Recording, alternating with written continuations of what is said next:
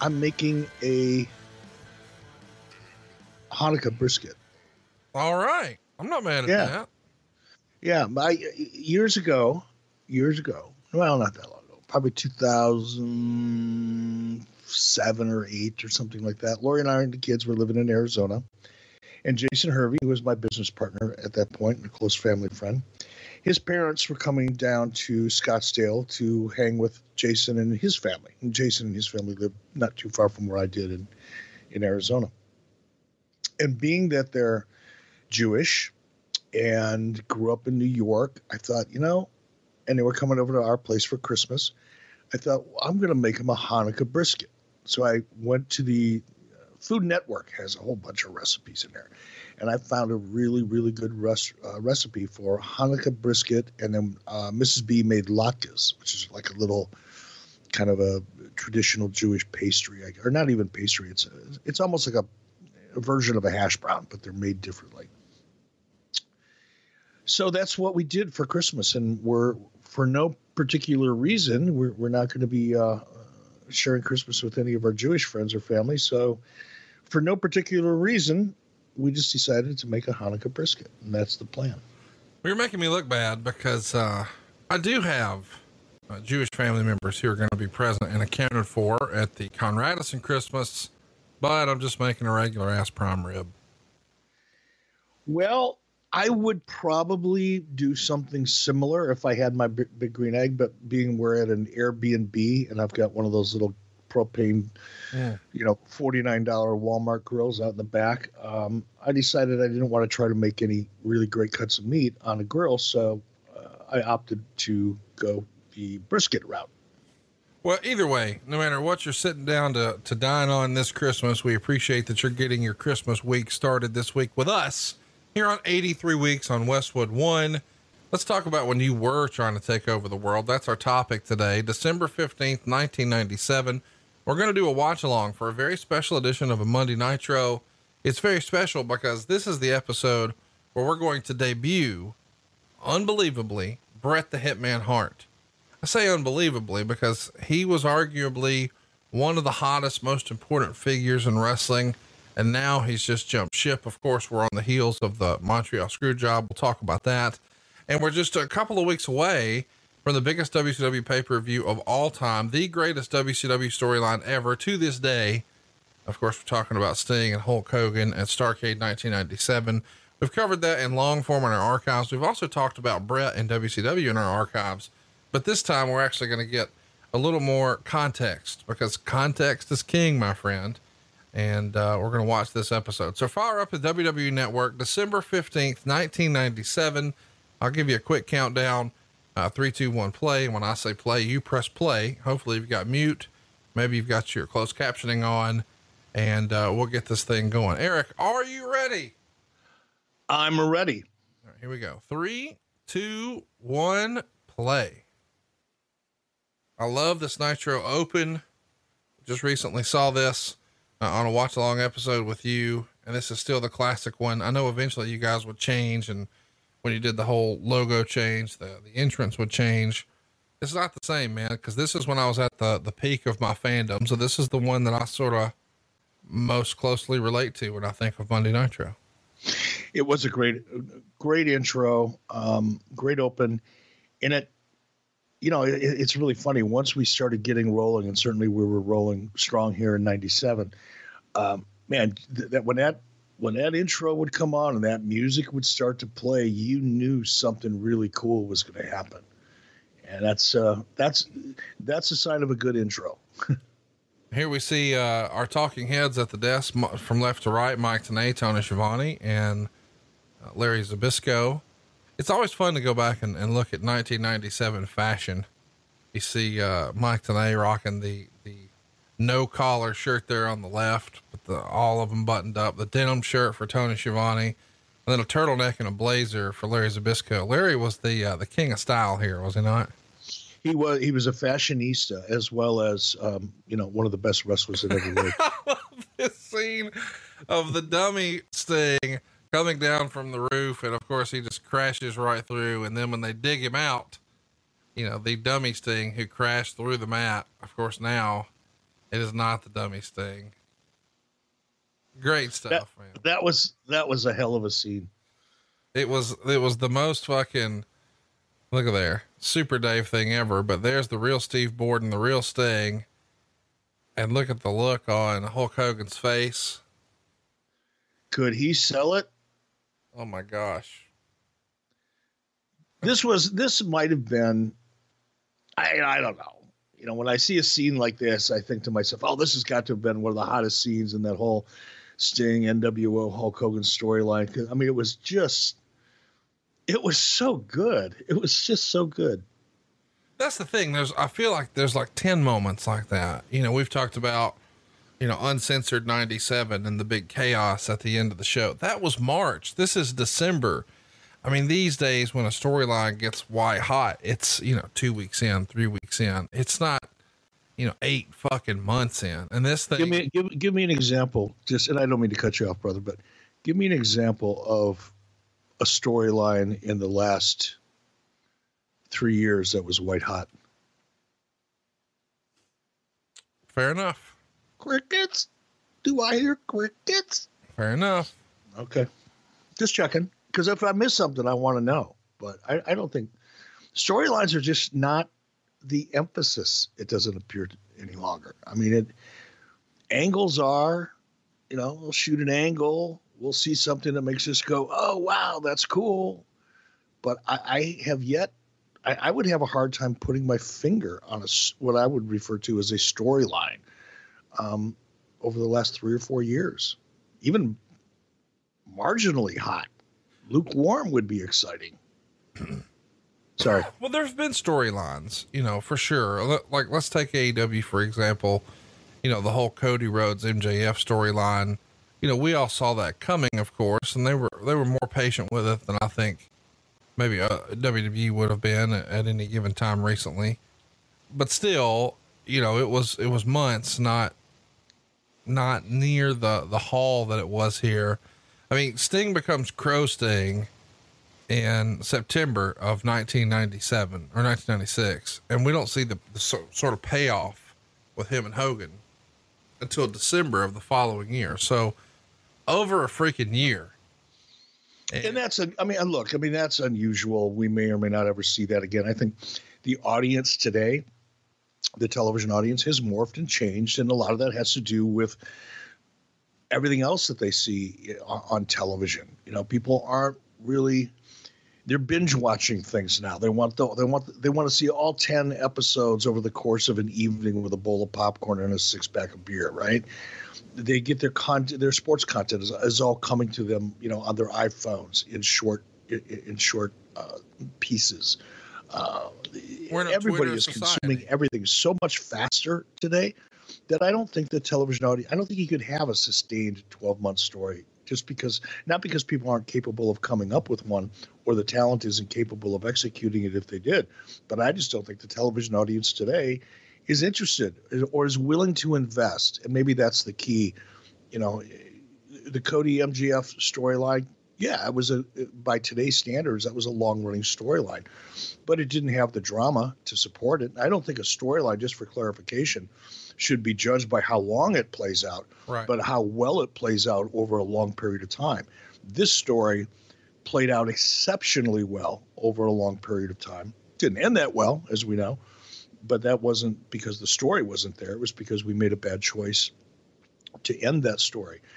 But I think today it would be really hard to find an audience for a protracted story. But the word is patience. You know, we're in an instant gratification Twitter society. People want real time. They want now. We're very impatient. And I can't help but wonder how much of that is just the way of the world now through technology and things like that. And how much of it is Vince McMahon not having patience. Like Vince McMahon, it feels like, you know, I don't know him, not like you do, certainly. But we hear that he changes his mind a lot. You've heard that, huh? Yeah. So the idea being, you know, he may love something today and then not tomorrow, and tomorrow it's the dumbest thing ever, or at least that's what we hear. So I guess my question is, do you think that wrestling has maybe changed because society has changed and the audience doesn't have patience? Or is Vince not willing to just have some patience and hang in the pocket and invest the time? Does he sort of second guess himself to the disadvantage of everyone? I don't want to speak to, what makes Vince McMahon tick or how he thinks, because I'm not capable of addressing that for a lot of reasons. But I think in general, it's a little bit of both, right? It's, on one hand, if you're a producer, writer, producer, whatever you want to call it,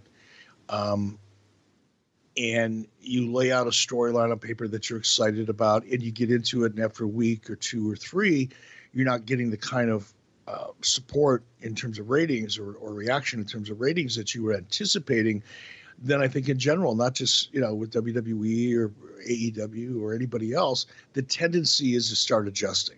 The tendency is like, oh, wow, we're not doing as well as we should have done with this story, or as well as I thought we would do with this story. Or God forbid, oh my God, the ratings are down this week. What are we going to do? And panic begins to ensue. Maybe not immediately, but it slowly starts creeping in. And as you pointed out, people start second guessing themselves. So I think what happens is, or what's happening is, there's nobody in, a lead creative position that I'm aware of that, number one, lays out a story for any length of time. I've often heard rumors for many, many years how a certain wrestling organization, to remain unnamed, but one can only assume or figure it out, I guess, between the things I'm about to say, that generally there was a lot of long-term planning and working backwards and all that. I can tell you that was not my experience. I can tell you that in most places, whether it was TNA and even in WCW, by the way, I don't want to make it sound like I'm, guilt-free on this, but only a handful of our stories, and ironically, they end up being some of the more interesting ones, really were planned for a specific period of time, or at least targeted over a specific period of time. By targeted, I mean, we may have only planned, let's run this program for 3 months, get halfway into it and realize, whoa, it's better than we thought. AKA, or for example, the Sting story. We never intended that story to play out over the course of a year. When we sat down and said, okay, let's do something that's never been done. Let's make this, a 12-month storyline, or actually longer than that. That wasn't the case, really. We knew what the end of the story was going to be. We knew the premise of the story. That's a better way to say it. We had a very clear picture of the premise of the story, the first act and the second act and the third act to a degree. But I had no idea how long it was going to play out. I think we probably talked about it initially for 3 or 4 months as its, life expectancy. But once we got into it, it was like, holy shit, there's a lot of stuff we can do with this story so that we can make it last. And that's what we did. Yeah. And the word we always got about the way the WWF was booked, a generation ago, is they would sort of work backwards from WrestleMania, and they would just, have their stuff sort of mapped out a year in advance, and it doesn't always feel that way in 2019. That's for sure. No, there's a lot of pressure. There's a lot of pressure on ratings. I keep hearing people say ratings don't matter. I've never heard anyone from a network say that ratings don't matter, but I keep hearing people in the wrestling business, kind of dismissing, the significance of ratings. And I guess that's easy to say if you're not running a television network and you're not responsible to your shareholders of that network in terms of keeping it profitable and doing the best you can with that property. But, whatever, at the end of the day, people are living and dying, whether they admit it or not, or reacting to it at the very least, week-to-week ratings. They're an indicator. They tell you where your business is going. You can look at your television ratings, and that'll tell you pretty much what your pay-per-view numbers are going to look like. You can look at your television ratings, and it can tell you, for the most part, you can extrapolate, what your live event business is going to start to look like. Television ratings mean a lot more than people are admitting, either to themselves or publicly. It's been an interesting run here with the new quote unquote Wednesday Night War. This past week, another win for NXT. AEW takes the loss, and even when AEW has lost in the past to NXT, sort of the AEW defenders would say, well, they may have had more viewers, but we won in the demo that matters, where advertisers are looking, men 1834 or whatever the number is, 1849, whatever. We're winning those men. And that's what the network really cares about. But this week, NXT even won in that category. And so the key demo that AEW defenders had always sort of hung their hat on, NXT even won there. You were Mr. Ratings back in the day. 1 week, cause for concern or too early to say? Before I answer that, I want to address the AEW defenders that, share their knowledge of, the advertising world and what networks, what's most important to a network and all that kind of horse shit. I got news for people. Pull up a chair, get a pen. You're going to want to write this down. You're going to want to keep this in your pocket. So when you get into this type of a conversation with your other wrestling friends, you'll be able to speak articulately and accurately. And this is one of the reasons why, 83 Weeks listeners are undoubtedly the most sophisticated, knowledgeable wrestling fans out there. And they become that way by listening to the show because we share the real information. We don't bullshit anybody. No brag, just fact. It's all right here. But I got news for people. Again, get ready. Write this down in 3, 2, 1. The 18 to 49-year-old demo has always been the target. It's not like this is a new piece of business. It isn't all of a sudden why have wrestling fans latched onto the fact that, well, it doesn't matter what the ratings are. It only really matters, what that key demo is. You don't know what you're talking about.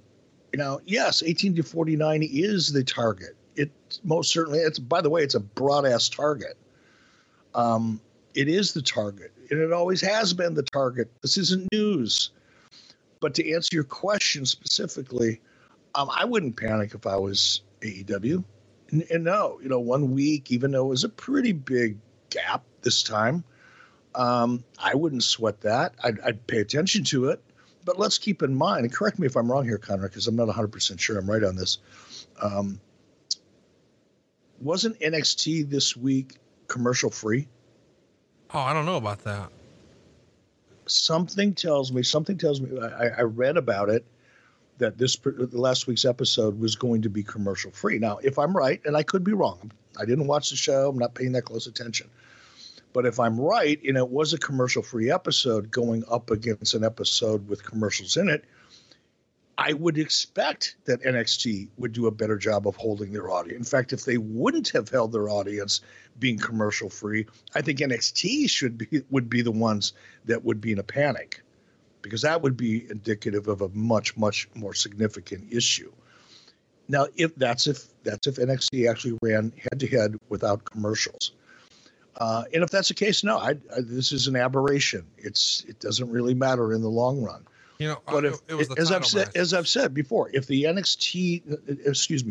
NXT's or AEW's numbers continue the trajectory that they're on, this will be a war of attrition. This won't be a war that's building things bigger like the Monday Night Wars did. This is just a war between, AEW and the WWE, C show that's going to be determined by who can outlast the other until they start building an audience, because based on what I've seen, neither of them are building an audience. They're, to one degree or another, they're both losing audience. The title matches were commercial free, not the whole show. Okay. Well, even still. Yeah. Clever. Well done. That'll be interesting to see if that's something that continues. I predicted it will. I predict that we'll see, based on last week's numbers, and the effect that it had on AEW. I think if I were calling the shots, I would be on the phone with USA Network first thing Thursday morning and convincing them to stick with that format and allow us to have our main event, our title matches, commercial free, because that's how you end up stealing market share. over a long period of time. Otherwise, it's just a one-off stunt and a good one, but in the long run, it won't matter. Of course, what's going on in the ring right now, Big Bubba Rogers and your man, Mike Jones.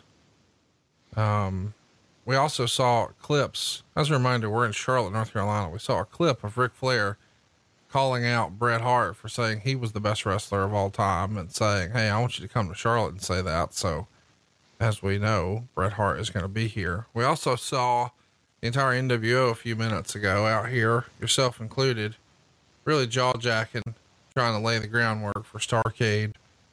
This has got to be, and I know there's lots of peaks and valleys in your tenure with Nitro, but home stretching here to the biggest pay-per-view you guys have ever done, you got to be feeling extra confident. Do you know it?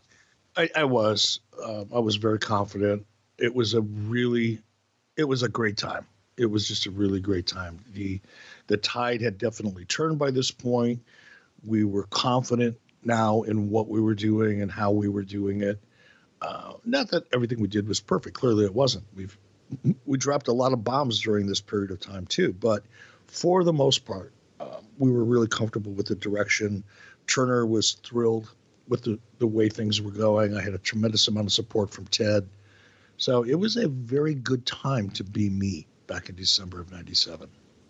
This is fun here. We see, Kevin Nash dressed up as Sting and smacking the Giant's hand with a bat. And of course, Scott Hall stomping the hand and doing whatever he can, because Kevin Nash is going to be squaring off at Starrcade with the Giant, to see who is the true Giant. And, I got to tell you, as a kid, I was pretty excited about this. As an adult, I realized had this match actually happened, it would not have been the best match. Two giant, big, lumbering guys like that, while it may be a cool visual on paper, the execution is Kevin Nash always had better matches when he had somebody to sort of work with him and work around him. When he can really throw around a Rey Mysterio or Shawn Michaels, you get that classic David and Goliath story. Not so much with the Big Show. No, and you're absolutely right. You put two guys who are that big together, everything's slower. You don't have that visual impact of seeing someone like, Paul White. He's a massive size, competing against, even an average size professional wrestler at that time, somebody that's 240, 250. Still that size discrepancy, begins to tell a story before the bell rings. The premise of your story is pretty well laid out for you. But when you get two giants together, you're right. Kevin Nash at whatever he is, 7 foot some, over 300 pounds at that point, he wasn't as big as Paul, but goddamn, there weren't many people bigger than him either, in the business. So you can expect a slower match. It's harder for these guys to bump in a very dramatic and effective way, like you can when you're smaller, if you're 230, 240 and good at it.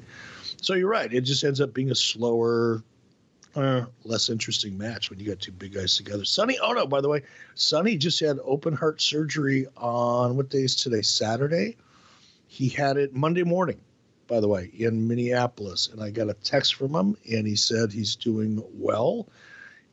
Actually, he said, I sent him a text saying, "Hey, how are you?" He goes, "It hurts like hell, hoping for better days."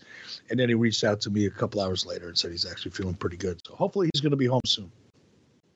Man, that's, I knew he had a heart issue a while back. I know he's having open heart surgery. That's terrible. Yeah. They went in, he said he's got a big zipper, right down the middle of his chest. And he went in and they had to, I don't know what they exactly did. He had two valves that were severely blocked. So I think they had to put stents in those valves in those valves and some other stuff. Pretty serious. Yeah. I hate to see that. He just recently, popped over to Japan, right? And did some TV gimmick over there talking about old school wrestling.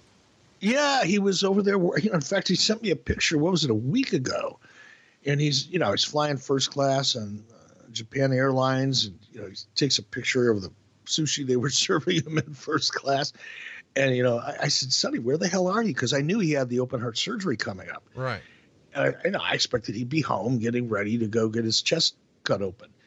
And now he's on a plane heading over to Japan. He was working with Fuji TV, and they are doing a special on Akira Hokuto and her time in WCW, and the fact that Akira Hokuto actually, and you'll get a kick out of this because I didn't know it until I did an interview with him, because they interviewed me too while they were here in Florida.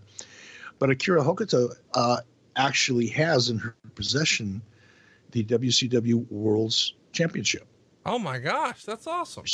She was the last person to hold it, and subsequently still has it in her possession.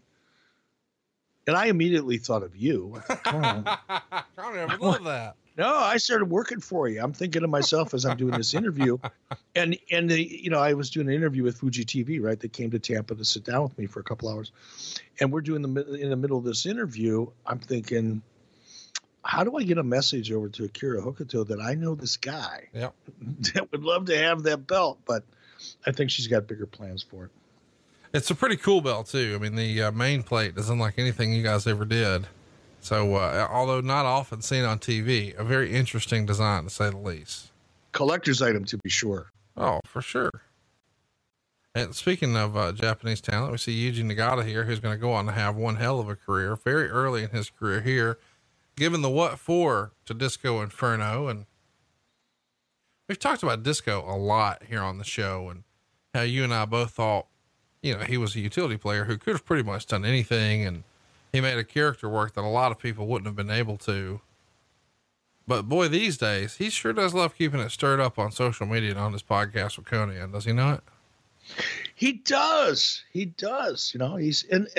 Before we talk about that, this is a really interesting match for Disco, because for the most part, Disco played a comedic character. Right. And it got his heat just by being such a cornball. You wanted to smack him.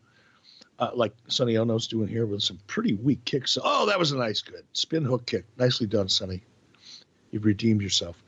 But this is a match where, Glenn or Disco is actually pretty aggressive, looks legitimate, credible.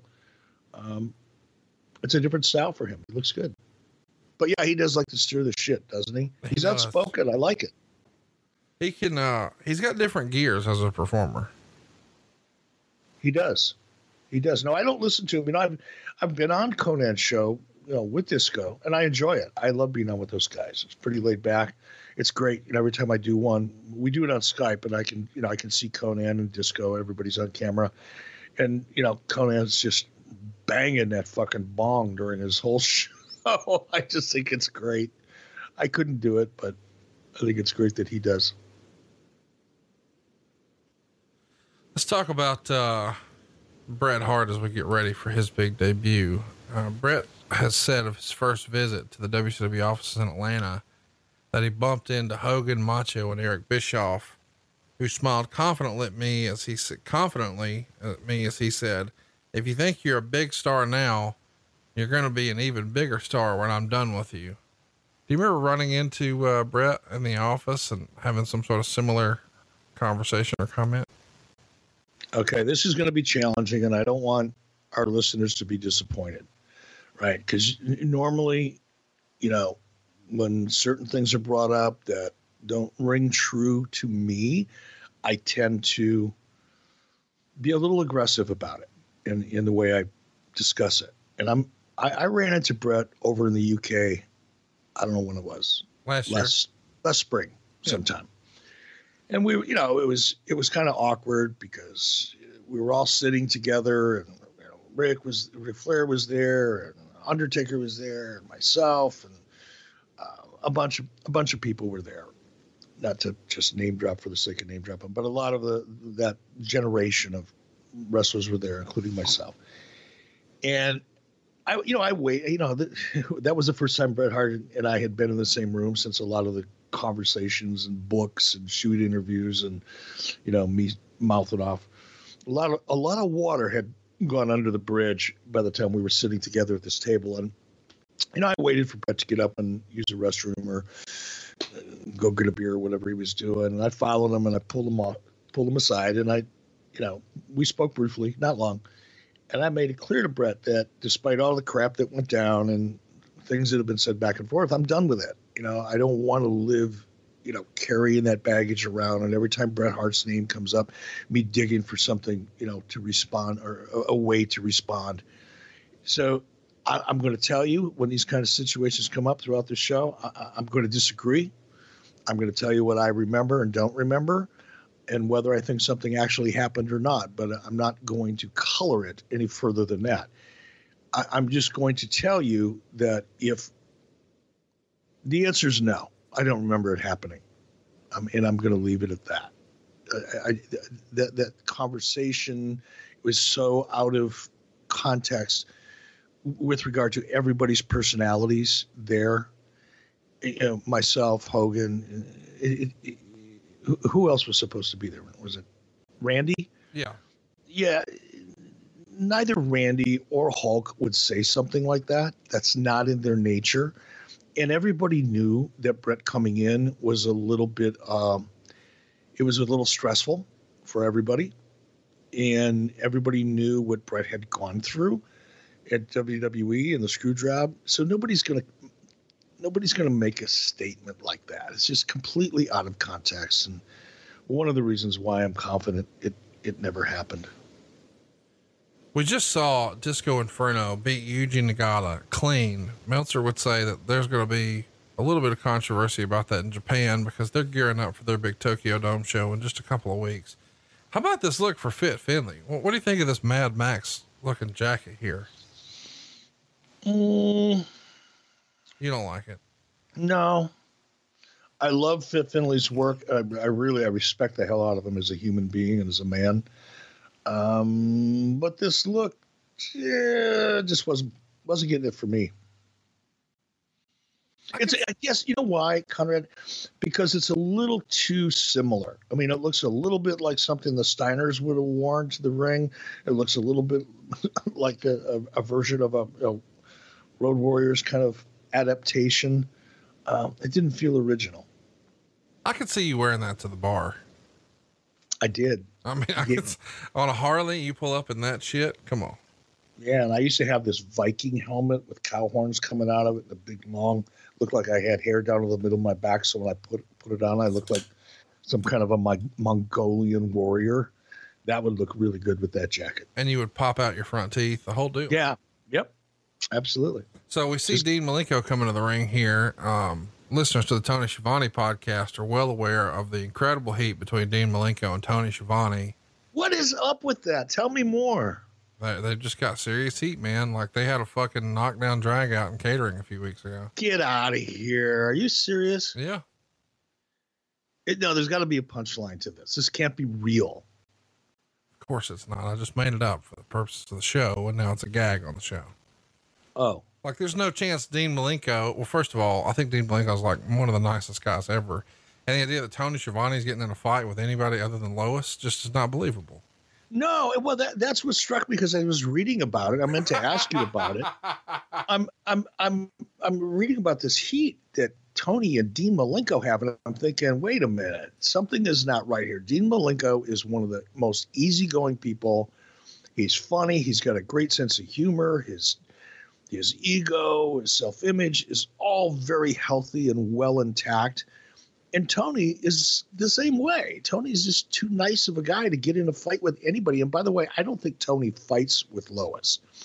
I think Lois may beat the shit out of Tony, but in that case, he's more of a victim than a combatant. Yes. You know, in order to suggest that Lois and Tony are fighting, that would suggest at least that Tony would try to defend himself either verbally, intellectually, or physically. And I can assure you, and you probably could assure me, that none of that would actually ever happen. No, it's Lois in a squash match every time. Oh my God. It's a 30-second squash. Yeah. Well, either way, if you can hear our voice right now, you too should take to Twitter and tweet at Tony Schiavone, and let him know that you disagree with his stance on Dean Malenko and that this is definitely very real heat with the Iceman and the voice of our childhood. And we just got to get that chatter going because I've had at least half a dozen guys in the business, including mutual friends of ours ask, what's going on with you, with you and Dean Malenko and Tony Schiavone? I'm like, I just asked. Oh, no. I mean, and I've seen it all. I've been a part of things like this. I should have sensed it, but when I kept reading about it, I go, God, how the fuck could that possibly happen? Yeah. They got in a knockdown drag out over who was getting the last gluten-free waffle. I guess DDP was in Tony town. doesn't eat gluten-free. No, Come on. He does now. He's dropped a bunch of LBs thanks to DDP Yoga. Oh, good for him. He's tracking it on his app and the whole deal. And it's a big deal. Oh, I was sad to see that recently DDP made an announcement that he and Brenda were no moss. A shout out to DDP. I know that's a tough situation to go through a split like that. And we need to support our friend Diamond Dallas Page right now. Absolutely. And I read it online, and I also read some of DDP's quotes and comments on it. And evidently, I don't know. I met Brenda one time, so I don't know Brenda real well, but split amicably, no heat, nobody was screwing around on anybody. No, none of that. It just, was two people that, grew apart and decided that they were better off friends than they were husband and wife. And sometimes that happens, it's not unusual, but it is unusual that people can spend some time together as husband and wife and split up and remain friends. And I'm sure that that'll be the case with DDP and Brenda. Yeah. It's weird, because that's just how DDP rolls. Like, gosh, probably 5-6 years ago when WrestleMania was in New Orleans, the first time I knew Dallas and I was a few tables away, and I kept looking cause I'm like, man, I could be wrong, but that looks like he's sitting with his girlfriend / fiance Brenda and Kimberly at the same table. And sure enough, it is. They're all friends, and he's maintained a friendship with Kimberly all these years. So it's not surprising to me that if something happens with him and Brenda and they have to go their separate ways, he's going to maintain that same level of dignity and respect and all of that with her as well. Yep. That's just who he is. Man, what a match here. We just saw, and I know it's easy to sort of dismiss Disco Inferno, but really a great match with Disco and Yuji Nagata, and now Fit Finlay and Dean Malenko. It's one of those deals where you don't realize how good you had it until years later, because these are two of the all-time greats here. When you just look at the technical in-ring prowess, it's a short list that you would want to make, and Fit Finlay and Dean Malenko are on that list. Both of them so believable. So believable. Their timing is great. They both know how to sell. Look at this. Pretty much flawless match so far. There was one little kerfluffle in the beginning, I think, when it looked to me like Fit was making a move for a pile driver that got a little sloppy. But other than that, this match has been, for the most part, flawless. Talk to me about formatting of the shows. We hear that, these days, even during the show, Vince could be reformatting and changing his mind. And I know eventually you would be accused of that with Nitro as well. Oh, there we see Eddie Guerrero looking only as he can look, creeping down the aisle. Here though, you would have had sort of your rough cut, your rough first version of the show on what day? Obviously we're on a Monday Nitro. Would you have had it the prior Wednesday, Thursday, Friday, Saturday? We would have had it laid out Friday, and then we would have fine-tuned it on Monday, starting probably around 11 o'clock Monday morning. And I don't, again, I want to be careful about what I say with regard to WWE and especially Vince. I don't know that that's true, that Vince rewrites the show during the show because he's changing his mind necessarily. I guess that could be true. I don't know. I've never seen that.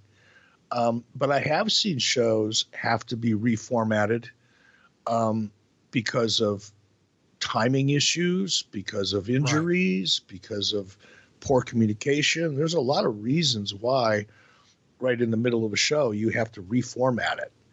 And I don't really think it comes down to just a whimsical kind of subjective opinion about what you're seeing. I think it more often than not, if not almost exclusively, it's a matter of having to adjust to something that happened that you weren't expecting. So talk to me about, the formatting of the show here in 1997. This is, email exists, but it's not like everybody who's on the writing staff is comfortable with email probably by 1997. how are you formatting the shows? Or is this all handwritten in a big boardroom, like a war room of sorts, and then somebody types it up for you guys for everyone to review on Monday, and you fine tune it? You redline it with pens, or what does that process look like? Because the technology gap between 97 and 2019 is pretty tremendous. Yeah, it really was. And it's amazing to think about the differences between then and now as it happens. For the most part, we would start meeting on Wednesday generally to start talking about the next week's show. So we had a big conference room at WCW when we were at the CNN Center, especially. We had a conference room that would hold probably 25, 30 people if we needed it. But everybody that was associated with booking would all meet, and we'd spend the day, bouncing ideas around, or dealing with a story that we already had and figuring out how we were going to keep that story going, or what the next chapter, what the next, beat was going to be. And then in some cases we were starting new stories, or we were laying out new matches underneath that. So that process would start on a Wednesday, and it would go Wednesday, Thursday, Friday. By the end of the day, Friday, and usually it was Annette Yoder, who was a producer, would be in those meetings, or it might be Tony or anybody else really that was keeping notes. And then those notes at the end of the day would be typewritten and distributed to everybody so that we had it and we'd be looking at it. And by the time we got to TV, television, Craig Leathers, Keith Mitchell, David Crockett, to agree, all would have been involved in timing the show and laying that show out on paper. And then we'd see that typed up format Monday when we got to TV, and we just started making adjustments from there as needed. We got the next big segment here, and what a barn burner this is going to be. Rey Mysterio and Juventud Guerrera as a tag team, which is, these guys were longtime rivals in Mexico. And of course we saw a series of matches with them in ECW. And of course, when Rey first debuted with WCW, which we've documented on our Rey Mysterio episode, but across the ring from them, Psychosis and La Parca, with the exception of Conan, because I've always sort of put him in a different category. These are the four most sort of prolific luchadors in WCW history. Am I right? I would tend to agree with that. I'm not a luchador expert. I don't pretend I am one, but when I think of the last 20 years and the names that really stand out the most, and the guys that had, some of the greatest matches and stories and angles, you're looking at four of them right there. Now, I don't mean in terms of all of, Mexican wrestling history. I just mean from a WCW standpoint, these were the ones that were the most featured, most prominent, best matches. Absolutely. Yeah. Absolutely. The La Parca character in particular, I think captured everybody's imagination. The whole chairman of the board and him dancing, and he's all see the crotch chop. He showed a lot of personality. He really did. He was comedic yet believable because he was so athletic. Look at that. That was not an easy move to make, kicking somebody in the head as you're running by them without killing them. But he was able to do that pretty effectively. So he was comedic, but yet, dangerous and aggressive, which is a great combination. Nice contrast. And he's taller than most. So, he has a little more weight to him. He looks like, he has the size to be more of a bully in this luchador division, so to speak. But you got two of the greatest high flyers ever, Juventud Guerrera and Rey Mysterio. And it's funny to think, that I really do think you could make an argument that all time, certainly Rey is on the short list of most important wrestlers ever, but I think Juventud's probably on the all time most underrated. The dude, and I don't remember ever seeing him have a bad match. And I'm not saying they didn't exist. I'm just saying it felt like whenever he stepped through the ropes, you were about to be entertained. No doubt, man. I love that you said that, he was underrated or is underrated, because I agree. Now, part of that I think is because, he had chemical issues and drug issues and alcohol issues, and he tended to get in his own way and fuck up a lot of times. Not in the ring. I'm just talking about in general. And he was one of those guys that I can tell you from my perspective, loved him as a performer. I even liked being around him, but couldn't trust him. And I don't mean trust him in the sense of, I would leave my wallet, loose around him. I mean, trust him in terms of not fucking up outside of the ring. How much are you willing to invest in a guy that is capable of going out and embarrassing himself in the company that he works for? So you want to use him, but you don't want to get too committed either, because it's just the feeling was it was just a matter of time before he does something ridiculous. For what it's worth, Meltzer would say, when he's describing this match, in a match that blew away everything on either show. So he's saying that between Raw and Nitro, this is the best match. And considering the performers, that's really not hard to believe. No, I guess you would expect that now, right? Yeah. And now here comes the hot tag to Rey Mysterio, and the crowd. I mean, you guys had already made Mysterio, a major star by this point, where people knew, hey, this guy can fly. This guy's going to do some really special stuff. Yep. And we didn't do that for him as much as he did it for himself. We obviously gave him a lot of television time, but that was television time that he earned by, going out there and constantly entertaining the audience and having matches that made people's jaws drop, and being able to work with such a wide variety of people and still have great matches. We didn't give that to him. We didn't make Rey Mysterio. Rey Mysterio made Rey Mysterio. Well, and you guys made everybody come see this show. Sell out here, 9,320 fans, 8,499 of them were paying. The gates over 146,000. I mean, everything in this era is a sellout, though. This is not the exception. This is almost the rule. WCW's bringing Nitro to your town. Get your tickets, because them shits are selling out. It was a party, and it was unpredictable. You never knew what to expect. That was by design. That was one of the first things that, was on my list of things that we could do differently in WCW and on Nitro than the WWF at that time was doing.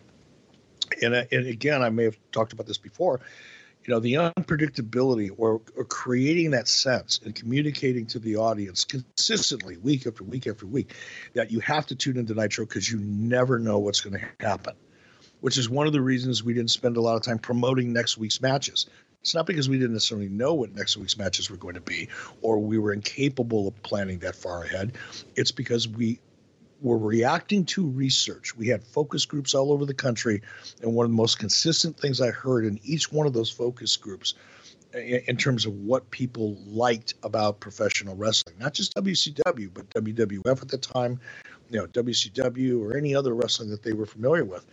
And across the boards, and probably 25 different focus groups that we did around the United States in different markets, the one common comment everybody made was, I like wrestling because it's unpredictable. And we seized on that. And we wanted that show to be unpredictable. We communicated to people that it was unpredictable. One of the other things that we wanted to communicate to people was that Nitro's really a party. And we did that with the Nitro Party promotions that we did. That's how we communicated that and created that sense of, man, Nitro's on tonight. We got to get together and watch it. And there were probably more people watching Nitro in dorms during this college dormitories during this period of time than any other wrestling show. Well, that's obvious because of the ratings, but it became a thing, like Monday Night Football is a thing, Nitro became a thing, but it was because it was entertaining. It was unpredictable. And we provided the kind of action that we're seeing here. Really next level stuff. Look at that. Oh my gosh. I'm just watching what's going on here in the ring. It's just phenomenal. And you would think I can't tell how long this match was. I'm guessing it was about 12 or 14 minutes. These guys, they look stronger at the end of it than they did in the beginning. They were really, really finished this up strong. Mysterio, did a springboard to the top rope from the middle of the ring, and then having his balance there, jumps down onto the ground, Hurricane Rana's La Parka further down the aisle. Meanwhile, off the top rope comes the Phoenix Splash, the 450 from Juventud, and that's going to be your finish. We see a recap here. This looks like a highlight reel from her career, and it's just from this match. Man, These guys were so good. So good. And, a lot of this stuff is sort of, par for course now on a Wednesday night or a Friday night or a Monday night, but it was not in 1997. This was really, truly special. And I don't know, I don't watch as much wrestling as you do, but I don't know that there's anybody out there today that is consistently as good as the four guys that we just saw in the ring. There are guys that are out there that are great, not taking anything away from anybody, but the chemistry, the athleticism, the crispness of what we just saw in the ring between those four guys. I don't know if it's out there, please point me in that direction, because I'd like to watch more of it. Up next, we've got Arn Anderson, who's going to come out to a huge ovation here, as well he should. And, he's going to break down a little bit at the reaction from this unbelievable Charlotte crowd. And he says something like the wrestling ring is the only place in his adult life he's felt like he's been at home. And the Charlotte Observer had run a big story in their paper that day with Arn Anderson talking about his career ending injury. It's pretty special little moment that you allowed Arn to have here, and programmed for the local crowd here in Charlotte in a major way. You see everybody throwing up the 4. Arn's such a class guy. How's this podcast doing? You guys having fun doing it? We are. Yes, sir. Making a little bit of money now and having fun doing it. And he's getting more comfortable and loosening up. And, I predict that is going to be, it may not happen in the next couple months, but I predict that podcast with you and Arn is going to be one of your more popular podcasts. It may take him 6 months or so to get there, but you're going to get there. Well, you had a great idea. You said, Arn Anderson talking to a computer is one thing, but Arn Anderson in front of you, drinking a couple of old duels, he's going to make you laugh. Oh, absolutely. Absolutely. And hopefully you'll find a way to do that, or at least once in a while, because if you get him in that environment, I mean, the stories he has and his recall, the situations he's been in, and he's such a great storyteller. He really is. And he's funny as hell. You get him on a roll and he's just one of the funniest people you've ever been around. The wit and timing he has means that he's holding court in any sort of group session like that, maybe backstage at a show or whatever. He's a guy who doesn't need business cards. In the wrestling business, you're talking to Arn Anderson, and I think that's important, when you can establish yourself and become a known entity like that just your mere presence and people know, oh, this guy's legit. It is. I guess, and I just started thinking about this as we're talking about Arn, and I'm looking at him here on camera doing this interview, and I can't hear the interview, unfortunately, but one of the things about Arn is he's been so consistent in his character. He may have been a heel and he may have been a baby face, but there really wasn't a lot of difference between the two. Arn had so much credibility and believability, and his promos were so good that it really didn't matter. He could play any role, but the heel version of an Arn Anderson, or the babyface version of an Arn Anderson, was something that you had to look for very closely to see the difference, because his character and his delivery was so consistent throughout his entire career. And I think that's one of the reasons why people look up to him, today as much as they do. So he's bringing out his friend, Ric Flair, of course, saying, Kurt Hennig, your daddy should have taught you a long time ago better than to do what you did. Of course, talking about attacking Ric Flair at War Games, and we're setting up Ric Flair and Kurt for Starrcade. But right now, Flair's out, and you guys are going to present a check for $15,000 for the police officers there in Charlotte. And Doug Dillinger, we didn't reference Doug, but when this scene first opened up and you saw the two police officers there in the ring with Gene Okerlund, also standing to Gene's right was Doug Dillinger. Doug Dillinger was our head of security, real close to Dusty Rhodes. I think that's how Doug ended up in WCW, if I'm not mistaken. But Doug was also a local police officer in Charlotte. So that's how this connection all came together. Did you know Doug Dillinger was a cop? I did. Yeah. Super nice guy. He's got a hand the size. I mean, you shake hands with Doug Dillinger, and it's like slamming your hand in a car door. He's got some of the biggest hands I've ever met. And he was a big guy. Doug was a big guy himself. But I mean, really, the size of his fists, they were like Samsonite suitcase. I can't imagine when he was in his prime what it would be like to tag with a Doug Dillinger. By tag, I don't mean in a tag team match, but I mean out on the street. Sure. Cool little moment here. I know it probably brings, I don't know. I guess I'm curious. Would you have done this on TV now in 2019? Yep. Because it's emotion. It's real emotion.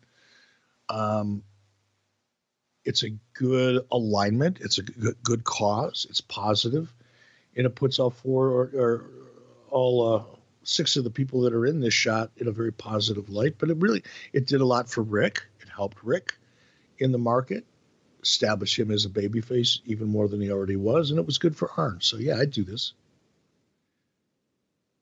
And now we're building.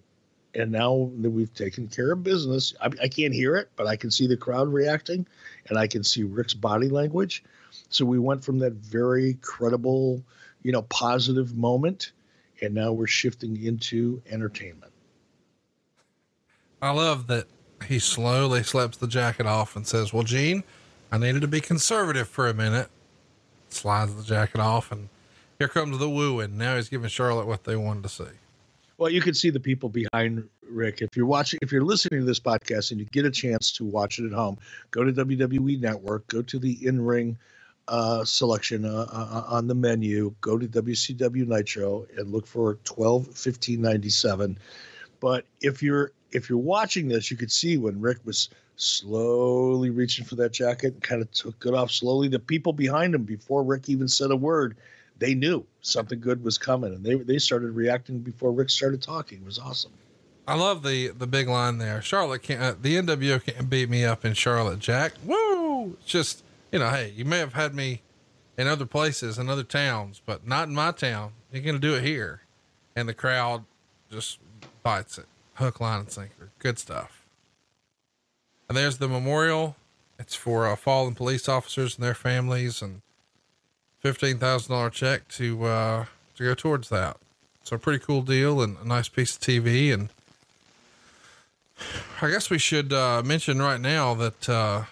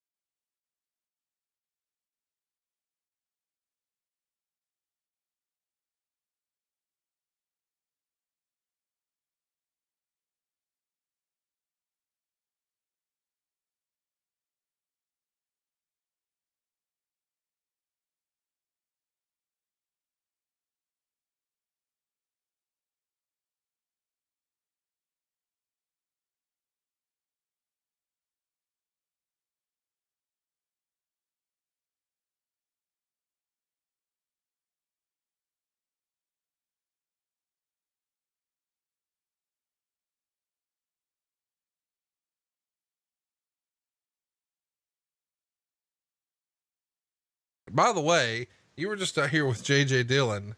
Of course, you're discussing your match, believe it or not, at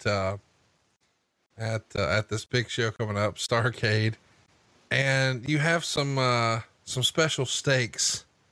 You're going to demand that punches and kicks count, and then Dillon says submissions also have to count. I mean, I understand we've got to just address the match a little bit, but what's the logic here? And punches and kicks count. Don't they always count? Well, they're not supposed to. I mean, theoretically, in days long gone by, you couldn't use a closed fist, right? Yeah. The referee starts counting for nothing and nothing. Yeah. Whoa, look at Kimberly. That's Roll Tide right there. Let's just stop for a minute. Yeah. I'm good with it. We'll just take a little time out here. This is, by the way, another Eric Bischoff creation that I want to give the golf clap to. The fucking Nitro girls, the unsung heroes of Nitro. And I appreciate you saying that, but I always believe in giving props where props are due. That really wasn't my idea. That was Kimberly's idea. Well, I was looking for something, for some way to entertain the crowd during the commercial breaks. And you may or may not remember, I had a DJ that I was using for a while in Nitro to do the same thing. And then it was Kimberly I was looking for ways to expand upon that and try to make it, again, give Nitro the sense, not just for the television audience, but for the live audience, which is something that's critically important, especially in today's 3-hour Raw format or even, a 2-hour format. It's a long time for the audience to be sitting there through commercial breaks when you're doing live television. So I was looking for ways to kind of create some entertainment. It was Kimberly that actually came up with the idea of the Nitro Girls, and I was fully supportive of it, but it wasn't my idea. You tried a few different DJs at different times, did you not? Like Ricky Rackman and who? Well, Ricky Rackman was a one-off. Okay. People may or not remember Ricky Rackman, but he was a very popular DJ in the Los Angeles market and just someone that I had, become friendly with. I don't remember how I met him, but he at the time, he was a pretty cool dude. He was a little controversial. I think he married a porn star. I can't remember which one. Not that matters at all, but we used Ricky Rackman, but that was more once in a while, kind of one-offs whenever he was available. And then we used the most successful DJ that we used was a guy by the name of DJ Ran, who was really, really fun to work with and a really, really positive guy and brought a lot to the show. Oh Lord. I just had to look up Ricky Rackman, and it's not just any porn star. It's Janine Lindemulder. Who's that? She was the girl on the cover of the Blink-182 album. She had. Oh, okay. Yeah. Now I remember. She had a sex tape leak with, Vince Neil once upon a time, but she was famous for being one of like Vivid cover girls in the 90s. But she was like lesbian only. And then she hooked up with that dude who made the bikes. Oh, Jesse James. And then he left her for Sandra Bullock, I think. And it was a whole, she has a weird history. She's been in a couple of documentaries, and I think she's had some challenges at different times. Now she's just covered head to toe in tattoos and unrecognizable if you were a fan of hers in the 90s, like I was. Roll Tide. I knew you'd know the answer to that. That's why I threw it out there. I didn't. I had to Google it because she didn't. I mean, that connection, I don't know much about Ricky Rackman. So I just Googled Ricky Rackman porn star, and I'm like, well, no whammy, no whammy, no whammy. And Janine popped up. And I'm like, oh, okay. Well, I'm very familiar. He's a lucky man. Yeah. And that might've been at the peak of her career. I think I met her once. I think he brought her to his show. In fact, I know he did. And that was when she was first starting to kind of tat herself up. And I don't mean to, I'm not even going to say what I was about to say. No matter how I say it, it's going to come off wrong. So fuck it. I'm going to keep it to myself. I'm not going to say it. I'm not going to provide an open forum and the ammunition for people to bust my balls for the next 7 days on Twitter because I said something I shouldn't say. So fuck you. I'm not going to do it. Hey, we should tell everybody, one of the fun little anecdotes from, your visit for No Holds Barred Christmas weekend, where one night you and the Mrs. B, retired to bed after dinner and the party kept going. So you start creeping downstairs about 5 a.m. and we pass each other in the hall and you're like, you get up this early? And my response was, Hell no, I'm going to bed. And by the way, it was 4:30 in the morning. Yeah. I remember because I was saying, okay, I've got to be really quiet. I got up, I looked at my phone, and it was like 4:30 or 4:28 when I was getting out of bed. I thought, I got to be really quiet because I'm sure everybody was up late. They're probably all sleeping. I don't want the dogs to bark. I don't want to step on anything that breaks. I'm going to just be as quiet as I can be. So I got up. I didn't want to wake up Mrs. B, so I got dressed quiet as I possibly could. Then I opened up the door ever so gently so that it didn't make any noise. And I'm creeping down the hall like a fat-ass ninja, right? And I'm making my way downstairs. And I see Conrad walking through. He's still got his jeans on. He said, hey, dude. Hey, dude. What are you doing still up? No, I said that. I said, I didn't know you got up this early. Don't. Going to bed. Wow. Long live. I couldn't do it. Yeah, we're burning the midnight oil that day. And then I got up, and here's what's funny. I get up and I go downstairs. You know, you got a really nice TV room down there next to your man cave and your really cool little bar right down the hall from the elevator that if you keep going down that hall, it takes you out to the garage where you can see the Rolls Royce. And and as I'm quietly sitting, you know, in the television room, and I turn the TV on, but I don't want to turn it on too loud. And I'm deaf as I'm real hard of hearing, so I've got to turn the TV up loud. But I thought, no, I don't want to do that. And I look over, and there's this like long, I thought it was a vibrator at first. I thought it was like a dildo, and it's sitting right on the table. And I'm thinking, what in the world were these guys doing last night? What kind of presents did they give each other? This is crazy. So I went over I looked at it, and it was a tube of venison sausage. So there you go. Yeah. Michael Dawkins brought a ton of venison with him. And I think you and Mrs. B even left with a cooler full. We did. And I wanted to shout out to Michael Dawkins. Number one, great attorney. If you need a trademark attorney, he's your guy. Number one. Number two, the venison that he gave Mrs. B and I, we got into it right away when we got home, and it was fantastic. What a treat. By the way, we're in for a treat now. On screen, we've got Scott Hall, who cut a great promo. They go to commercial, they come back, and Chris Jericho's at the top of the ramp, makes his way down. This is before Jericho is the heel Jericho, but what a great match here. And man, he just sold that chokeslam like crazy. And of course he's mocking the Big Show now. I always loved Scott Hall, Chris Jericho matches. I felt like Scott gave Jericho a lot at a time when he really didn't have to. He did, but that's because he didn't obviously have a crystal ball and didn't know what kind of a talent that Chris would go on to become. But at the same time, he respected the talent that he had at this point enough that he wanted to work extra hard to make Chris look extra good. That's one of the, people can say what they want about Scott Hall, but if you had the goods, meaning if you could go out there and work and you were going to put in the time and you were going to do what you needed to do, he was going to go the extra mile to try to make you look as good as you possibly could. And he's doing that right here in this match. Scott Hall, great talent. Everybody recognized him. Diamond Stud, Razor Ramon, NWO, Scott Hall, different, personas throughout his career. But when he was at the top of his game, there was nobody better. Nobody. Look at this character. I mean, he is so good. And I want to say this, it's a holiday season. I think it's time of year, where you start feeling good and you want to, bring out the best, I guess, in each other or yourself. I'll speak for myself at least. Scott Hall today, I have as much or more respect for Scott Hall today than I do almost anybody else I've worked with.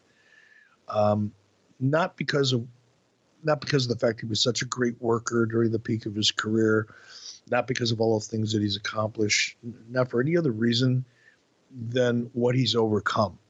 And not going to get into it here. This isn't the time or the place, but for decades and decades and decades, Scott Hall had demons that many of us wouldn't have been able to handle. Probably most of us wouldn't be able to handle. And he's been able to overcome them. He's not 100%. perfect, and he stumbles every once in a while or stubs his toe, but he's genuinely one of the people that I enjoy being around and respect the most. He's a good person. Oh man, I love these. The Nitro Party videotapes. Whose idea was this? This is great stuff. That was my idea. I mean, I will take credit for the things I should take credit for. And this was an idea that, and it started out, this was the funny part of it. It started out as a gimmick, right?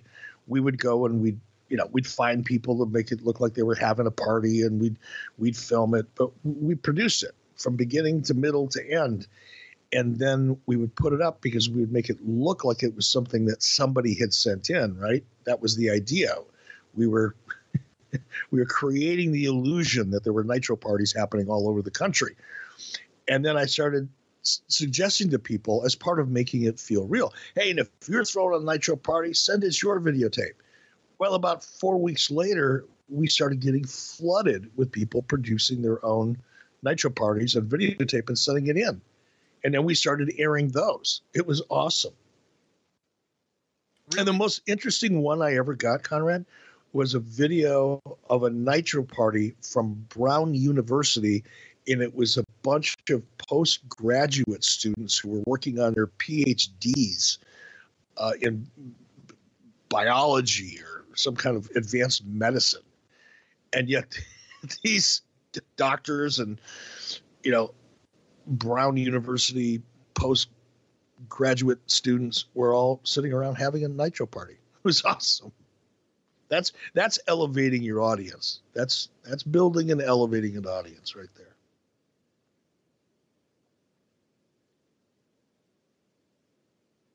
I love the preceding announcement has been paid for by the New World Order. And how about this?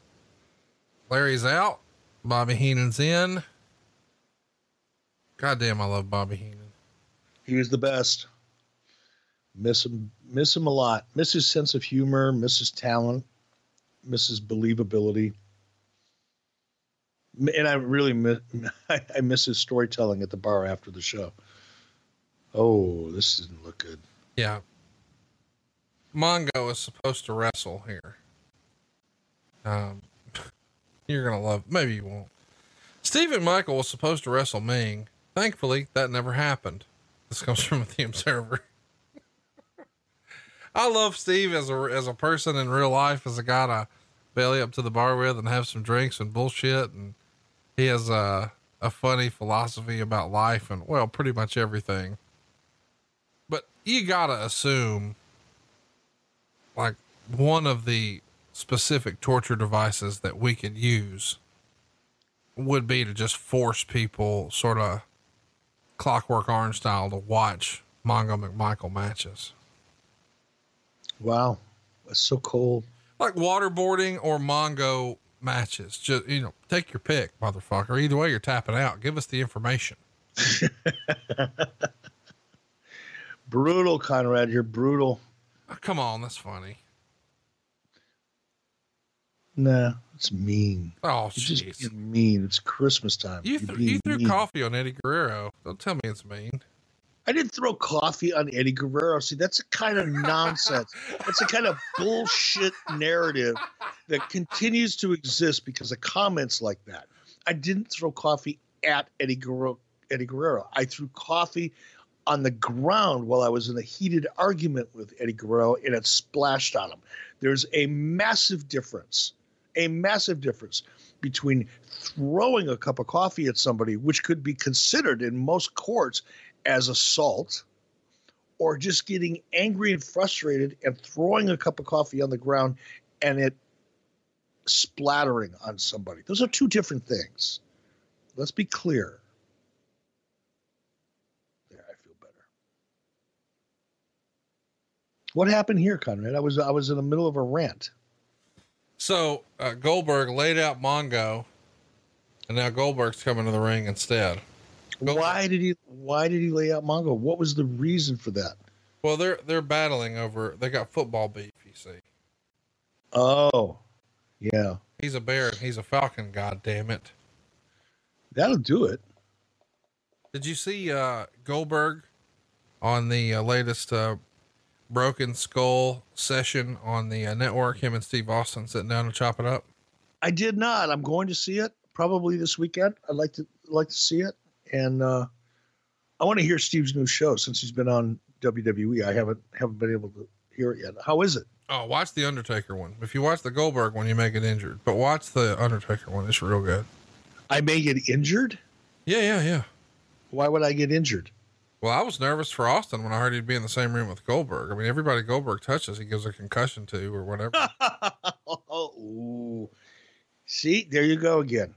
I'm kind of the Grinch. Somebody asked me the other day, I did the After 83 Week show with Christy Olson on YouTube. And she said, so since you were at the No Holds Barred Christmas party with Conrad Thompson, let me ask you a couple Christmas-like questions, Christmas-themed questions. And he said, of all the people at that party, who would most likely, be considered the Grinch? Oh, you said me? And I said, look, everybody at that party was super chill. We were all having fun. It was really laid back. It was really fun. So it's hard for me to say, but I think deep down inside, Conrad Thompson probably has the potential to be more Grinch-like than anybody else in that party. Not in real life, just on the show. No, were you burying people here over the Christmas holidays? You're burying Bill Goldberg. You're burying Steve McMichael. You're just burying people, and I don't get that. For entertainment purposes on the show. By the way, I need Kimberly to do that Arsenio Hall whoop whoop move a little more. A little more often? Yeah. She did a real good job with that. Let's get some more of the Arsenio Hall whoop whoop moves. These girls are pretty good. Dude, this is the best Nitro ever. Well, from a Nitro girl perspective, this might be the best Nitro ever. You might be right on that. Now, what's funny is, we say some silly, outrageous things here on the show sometimes. Guys, we're just trying to entertain you. Let's not ever think this. In real life, Steve's great. I'm sure Goldberg is too, but it's a gimmick that I shit on Brutus the Barber. No, Goldberg's not. He's not. Makes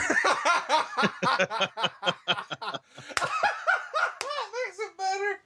Oh, thank you. Oh, this is a fun thing you guys used to do. When Conan would come out, you would do like the 1960s version of the Batman villain angle with the camera and just tilt it to the side a little bit. I loved it. I just wish occasionally, Conan would have done like the fake punch at the screen and you would have done pow, bam. God, I wish I would have had that idea back then. That would have been fun. Conan, for whatever reason, was just born cool. And, even if there were certain members of the NWO that weren't cool, as it's been nicknamed in the dirt sheets, the B Team NWO, when Conan was with them, he sort of lent them his credibility and they became a little less lame, a little more cool. To a degree, not unlike Sean Waltman. Yeah, I would agree. I've said this before. Sean just brought a quality, an attitude, a persona, whatever it was. He brought something that was so unique that it really added value. He didn't get diluted by Hogan, Hall, and Nash. He actually made them a little bit stronger because of his edge. And I think Conan definitely, without question, fell into the same category. Conan, wasn't the best worker, all of the things that most, hardcore wrestling loyalists that spend too much time, in chat rooms or reading dirt sheets, they all judge people by their work rate. And while Conan may not have had, the highest work rate factor amongst the people that he worked with, he probably, in terms of charisma and character, probably outranked most of them. I mean, he really brought, he was a good worker. He was a solid worker. He was believable when he needed to be and wanted to be, but the character that he brought to the ring and the credibility more than anything made up for it. Now feels like just as good a time as any to remind everybody that you all know the risks of driving drunk. You could get in a crash, people could get hurt or killed. Let's take a moment to look at some surprising statistics. Almost 29 people in the U.S. die every day in alcohol impaired vehicle crashes. That's one person every 50 minutes. Even though drunk driving fatalities have fallen by a third in the last 3 decades, drunk driving crashes still claim more than 10,000 lives each year. Many people are unaware that driving while high can be just as dangerous. In 2015, 42% of drivers killed in crashes tested positive for drugs. Not so harmless after all, is it? And get this, between 2007 and 2015, marijuana use among drivers killed in crashes doubled. The truth is, driving while high is deadly. So stop kidding yourself. If you're impaired from drugs or alcohol, don't get behind the wheel. If you feel different, you drive different. Drive high, get a DUI. Drive sober, or get pulled over. And in the ring here, we see the Steiner brothers. We've got Rick Steiner in there right now with Scott Norton. Ooh. That was bad. Ooh. Rick Steiner lands on his head after a botched power slam effort from Scott Norton, but he's right back up and they're back in the thick of things. Scott had to do that himself. Yeah. I think he got his bell rung there just a little bit when he hit the mat. Something WWE started doing a few years ago that now I think referees all across the world have adopted is when somebody takes a spill like that, the referee will go over and sort of put his hand in the performer's hand. So the performer who just maybe accidentally got dropped on their head can just squeeze his hand back to let him know, hey, I'm okay. And if there's no squeeze, the referee knows, hey, we may have a problem. But in this era with Mickey J here, that protocol didn't exist. So nobody's checking on Rick. They just go right back into another move. There's some beef in that. Ooh. This isn't clicking between Norton and Rick is loopy here. Rick needs to tag out and let Scott do some stuff here, but he's yet, I guess the story is, they're going to cut the ring off and let the heels get the heat, but we need to call an audible here. Scott needs to get in the ring. Rick is sluggish. He's not himself. No, even that. I mean, he is definitely hurting here. Yeah, he ain't there. And I tell you what, Rick Steiner's got to be physically one of the toughest people that I know. I mean, he's got a head like a cinder block. Of course, everybody in that ring does right now. You look at Norton, you look at Scott Steiner, Rick Steiner, and even Conan. These are 4 guys that could definitely take a shot. I was going to ask you, these are 4 of the biggest badasses maybe ever in the history of wrestling. I mean, obviously there's exceptions like Haku here or there, but I mean, you wouldn't want to be in a dark alley with any 4 of these guys. My goodness. No. I mean, Scott Steiner's crazy. Rick Steiner would tie you up like a pretzel. Conan just knows some shit, and Scott Norton could pick you up and fucking break you in half and dump you out. Scott Norton is twice as strong as he looks, and he looks really strong. Yeah. The term barrel chested exists. And then you meet Scott Norton, you realize, oh no, that's what it really is. He's keg chested. Yeah. No doubt about it. How is Conan like in the middle of everything wrestling always for decades? Like right now he works for like a dozen companies. He's a political animal and he's smart and he's talented and he brings value. I don't know why we would be surprised. He's not ready to hang it up yet. Ooh, just saw that replay of that attempted power slam. That was not pretty. Here, we're going to get another look at it. Watch this. Oh, Rick got to him too fast. Scott didn't have his balance by the time Rick got to him. Right on his head. My goodness. Yeah, no, the timing was just off there, and Rick got to Scott before Scott was planted. He was still getting his feet underneath him when Rick hit him. Ugh. I hate to see that. We should mention, since we've got Bret Hart's segment coming up here before you know it, I do want to sort of recap what Bret had to say about this. He says, I made my WCW debut the next day at a sold-out Nitro in Charlotte, North Carolina. I was a bit surprised that it didn't feel that much different than a WWF show. WCW was loaded with hard-working Mexican boys. I've never been much of a Lucha Libre fan until I saw the dedication and effort those wrestlers put in every night. In particular, I love the amazing work of young Rey Mysterio Jr., a mass lightweight Mexican who could spin through, up, and over the ropes with backflips and beautiful dives and rolls. In my opinion, he is the most talented Mexican wrestler there ever has been. I felt much respect for all the Mexican boys as they came to me and shake my hand. Paul White, the new giant of wrestling at 7'2" and 400 pounds, lumbered up to say hello. And there were old timers like Roddy Piper and Ric Flair and great young talent, including a powerhouse Booker T, and from the Stampede category or territory, Chris Benoit and Chris Jericho. Even Miss Elizabeth was there, now working as Lex Luger's valet. Kurt Hennig gave me a big warm smile and a slap on the back, and I felt honored to shake Rick Rude's hand. He'd been at a taped Raw on November 17th, which aired on November 24th, just as he walked out live on Nitro. This was the first and only time a wrestler appeared for both organizations on TV at the same time. Raw was taped on alternate weeks from the live Nitros, and Bischoff would give out the results on Raw matches before they aired. And Rude walked out and delivered a well-spoken monologue about the rights and wrongs of professional wrestling. And he said it was wrong for Shawn to claim he was the world champion when Vince had cheated me out of the title. A lot of wrestlers were disgusted by what Vince had done in Montreal, but Rick Rude was one of the few who actually quit the WWF for good over it. So, we're going to get to, the actual segment, here in just a few minutes here on the show. But Bret would write, of his segment, that first night in the WCW dressing room in Charlotte, I also met Steve Borden, known as Sting. The hardworking pioneer of WCW was a well-built, born-again Christian with long dark hair who worked with a white painted face gimmick based on the movie The Crow. For his entrance, he was lowered from the rafters on a steel cable. He'd been famous for his scorpion deathlock long before I ever came up with my own variation of the sharpshooter.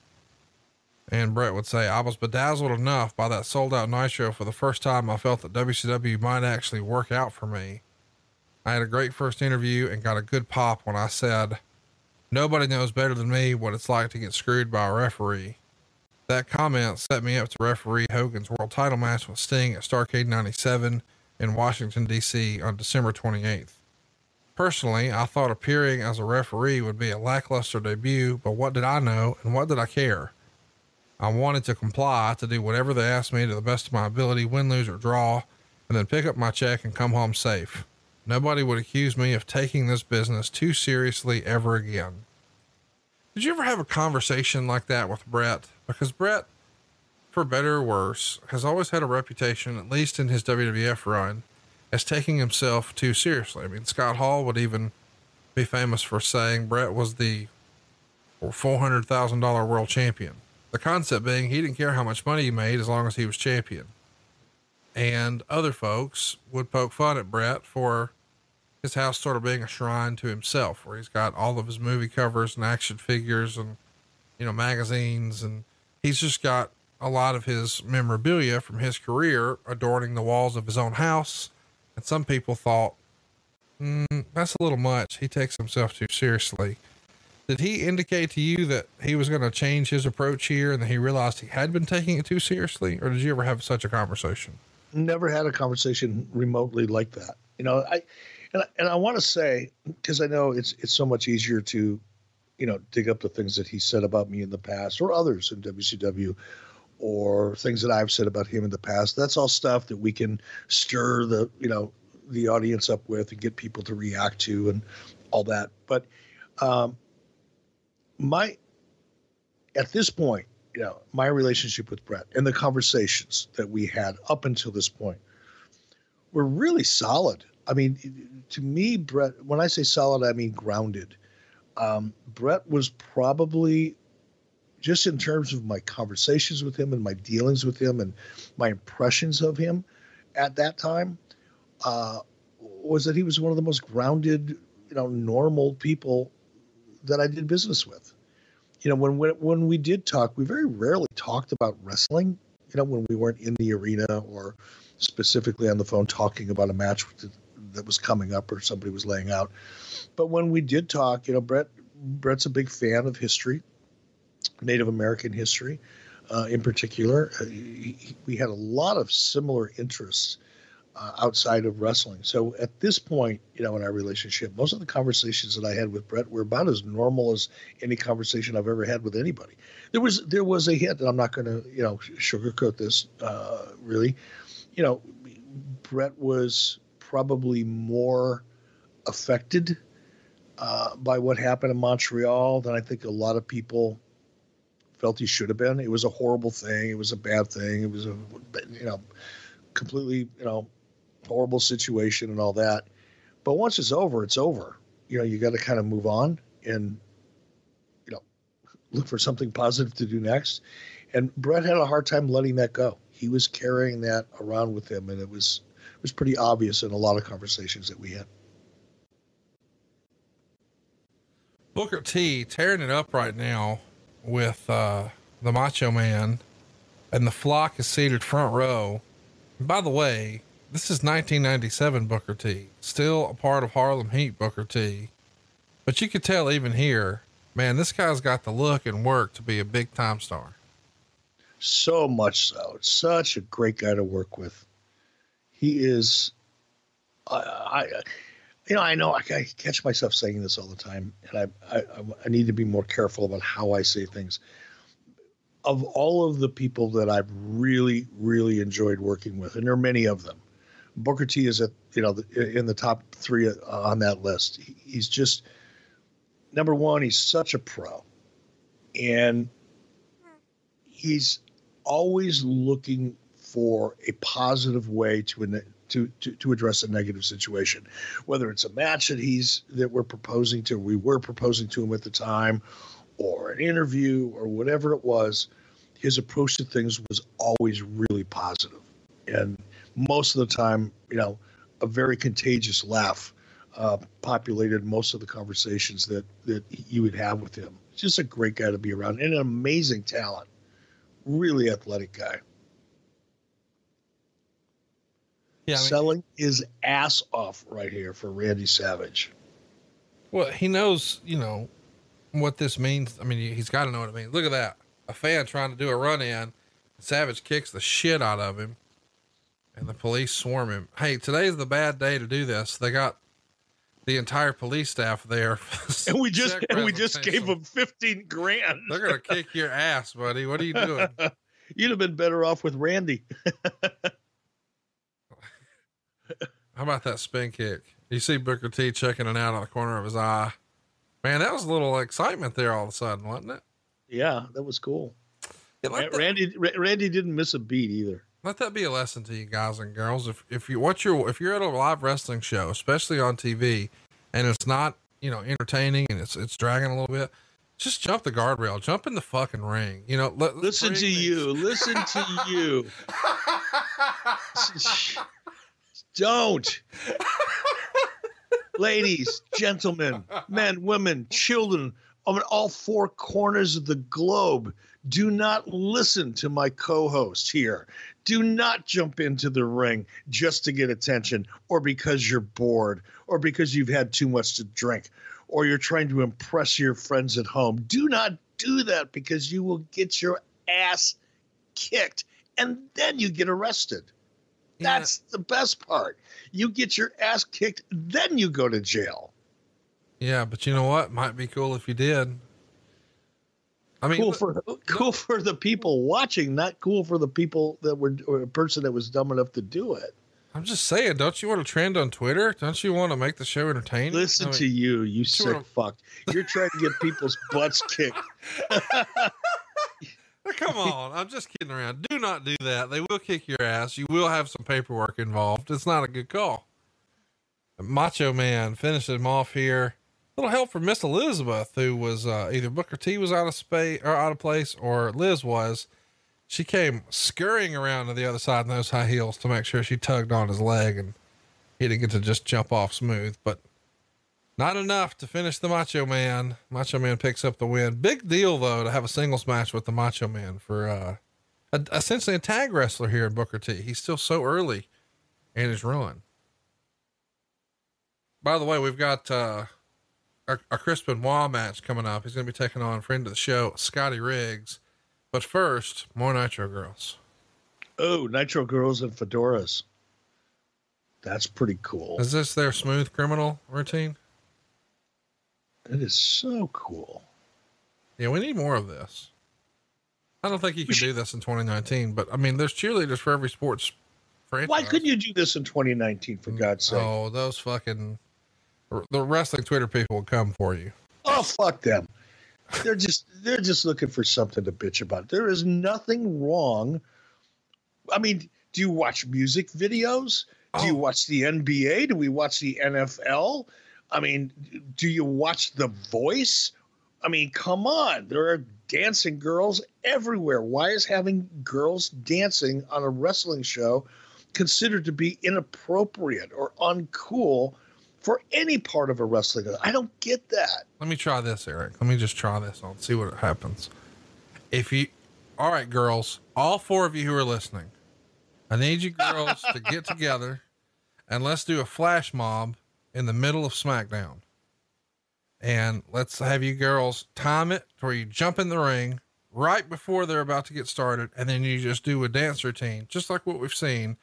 And, you know, we freestyled several months ago here on the show that maybe there should be, you know, the SmackDown gals or something like that. Well, damn it. We can still make it happen. Eric doesn't have to be there for it to happen. You can do it in his honor. Just slide in there on live on TV on Friday. And when they take you backstage, tell Bruce we said hello. Just say, yeah, right before they take you out in handcuffs. Oh, by the way, I can't believe I buried the lead here. We've got some phenomenal shirts over at ericbischoff.com. For one, I'm a big fan of Unfuckwithable, which we've talked about as a word that describes Ron Simmons a lot. It's one of the cooler shirts that we've got.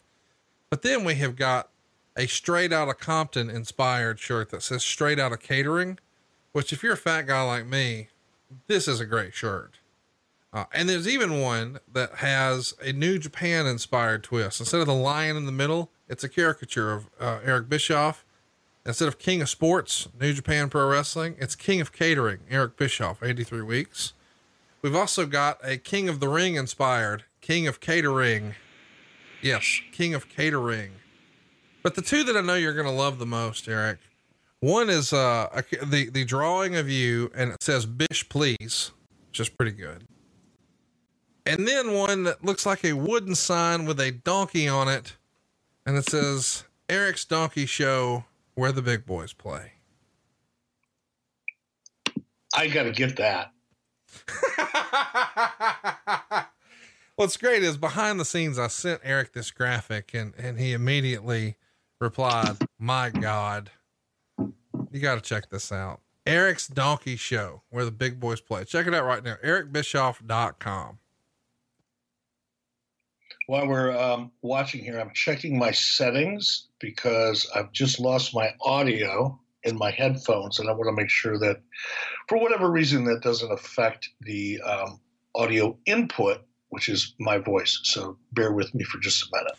No big deal. While you're trying to troubleshoot, we're checking out Scotty Riggs, trying to pull the hair out of Chris Benoit. You just changed the setting there. It sounds back to normal on my end. Speaking of hair, Charles Robinson wearing it out here.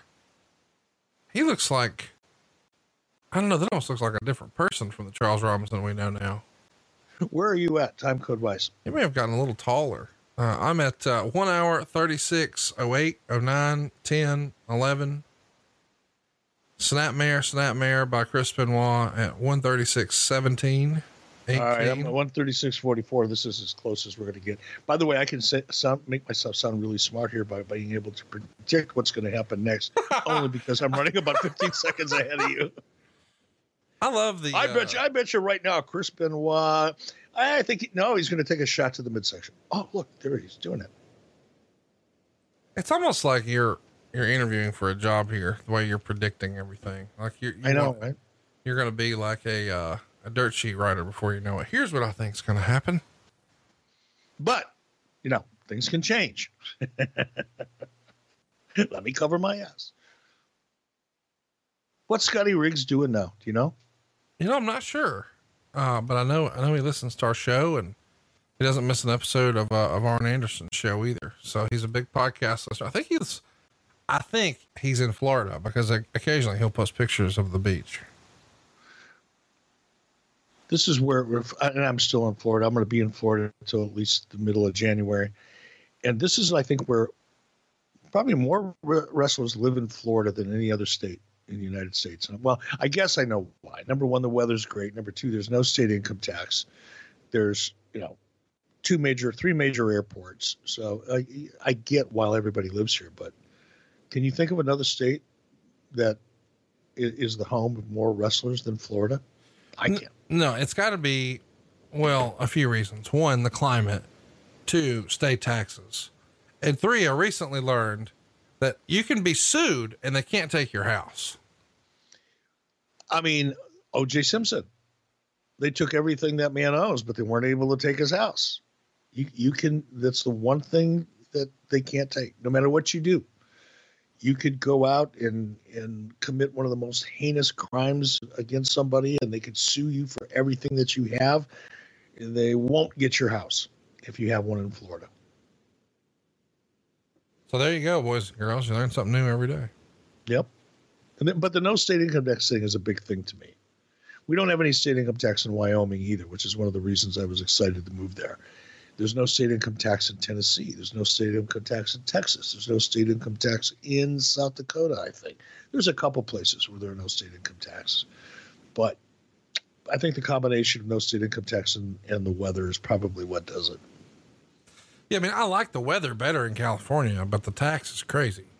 The weather in California, Southern California weather is the best. I'm not going to lie. I love Southern California when it comes to the weather. There's a lot of things I don't like about Southern California. But taxes are at the top of the list. It is the most expensive state to do business in. I mean, I think it's worse than New York. It's horrible. It's horrible doing business in California. Can you believe that, that guy close Torrie Wilson? It's hard to imagine. I know, right? How did that happen? What were the conditions? What were the variables? What was it about Billy Kidman that Torrie Wilson found so attractive? And I'm not knocking, hey, Billy Kidman's a super guy. Good looking guy too, I guess, by most people's standards, but damn, Torrie Wilson? Come on. Man, I was really proud to see. That's extra special hot sauce. It's kind of cool to see Van Hammer actually show up to a booking here. See, there you go again. Christmas spirit out the fucking window. Just gone. Gone, shift rated. And now who are we going to bury next? Who can we make fun of next? Oh, there'll be somebody. Sure there will. Probably be me. Probably. I mean, but it's an oldie but a goodie. People love when I bust your balls and you wig out and we start screaming. It's good stuff. But I don't wig out as much anymore, do I? I know it's not the same. I try so hard. I try to control myself. You're making me a better person. Despite the fact that you're being a dick, you're making me a better person in the process. Trial by fire, baby. This is smoky, scary Sting. And you know what? This is the best thing, man. You talk about such a character change when you really think about the vibrant, full of color, blonde hair, flat top surfer Sting to this one. They could not be more different. But I mean, those two contrasts, I don't know that we've really talked about that, but you look at the neon Sting to this black and white Sting. And then you look at the red and yellow Hulk Hogan and you look at NWO Hulk Hogan or Hollywood Hogan. There are some similarities there where it's just, man, it's a 180. I get it. So this is the big moment. JJ Dillon is going to, address the situation and bring out Bret Hart. And I think you're going to show up here as well. What's going through my mind right now? Do you know? Have you seen this? Because I haven't watched this in advance. I like to react spontaneously to what I see, so I don't watch them in advance of doing them. You're doing some weird stuff here because you're going to come out and you're going to start talking about, $7.5 million per year and weekends off on Ted's money. So you're really pushing that. Like, Gene welcomes Bret to Nitro and Bret says, it took a long time to get here, but it's great to be here. It's great to be in Ric Flair country. And the whole concept with the special referee for the match is what you were talking about earlier about, kicks and punches be allowed. So this is a special guest referee for Zbyszko Bischoff. I think most people in hindsight think, oh, Bret was a special referee for the main event. No, it's about Zbyszko Bischoff. And, Bret in his promo would acknowledge where he's at, saying it's great to be in Ric Flair country. And Bret says something like, if you're looking for a referee, is that what you want, a referee? I'd be honored to referee this match. And you said something like, yo, Bret, $7.5 million a year of Ted Turner's money, you, me for life. And Bret says to you, he looks pretty happy. And you say something like, do what you can, win if you can. Or I'm sorry, he says, do what you can, win if you can, but don't look to me for any help, because nobody knows better than I do what it's like to get screwed over by a referee. So you're on your own, Jack. And then you repeat, Bret, $7.5 million a year, weekends off, Bret, and Bret walks away. By the way, so my heel character was looking for someone to give me an edge in my match against Zbyszko, and who other than to go after a referee that knows what it's like to be screwed. So and give him $7.5 million. So I get it. I understand the premise. Are you high on life, or did you do a couple of rails before you come out on this segment? No, I was high on life. You're fucking jumping around like you're coked up here. No, it wasn't my thing. Never was. You're like in the best mood in this segment. These shit-eating grins and these facials, and it was a Christmas season, and we were coming into the holidays. We were outperforming the WWE by a mile. We were setting the tone. We were changing the industry. We were breaking all kinds of records. We were selling out everything that we did. So of course I was, but man, I do look a little goofy here, don't I? I love you're like dismiss. Well, fuck, I don't remember that day, but looking at me. What a fucking idiot. I'm bouncing around like a 12-year-old kid. I think I really wanted to hit AJ or JJ. I mean, I still do. I mean, JJ's got a face you just want to punch. Look at you. What are you doing? Like Bret comes out wearing a leather jacket just like me. That's so cool. Gimmick infringement. No, that's so cool. And I appreciated Bret coming out there and paying his respect to me the way he did by wearing a leather jacket just like mine. Sure. I mean, that's what I took it as. Yep. Look at me. Eric's so happy. He's jumping up and down like a 12-year-old kid. Oh my God. We got to come up with an Eric Bischoff doll next year in time for Christmas. We don't need Elf on a Shelf. We need, what would it be? Eric Bischoff with a nose full. That's it.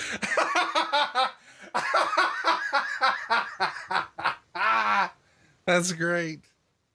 Didn't happen. Just having fun. Didn't happen. Look at you doing the old Notre Dame shit to the crowd. You're just wired up, man.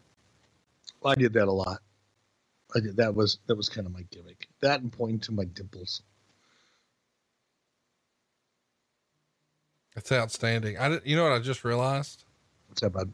You're doing your best Jimmy Hart impression here. Oh my God. You are such a dick. No, but I mean, he jumped around, baby. I mean, you just got to do that. Get that high pitched Mickey Mouse shit going. And you're there. I couldn't get my voice to squeak like that.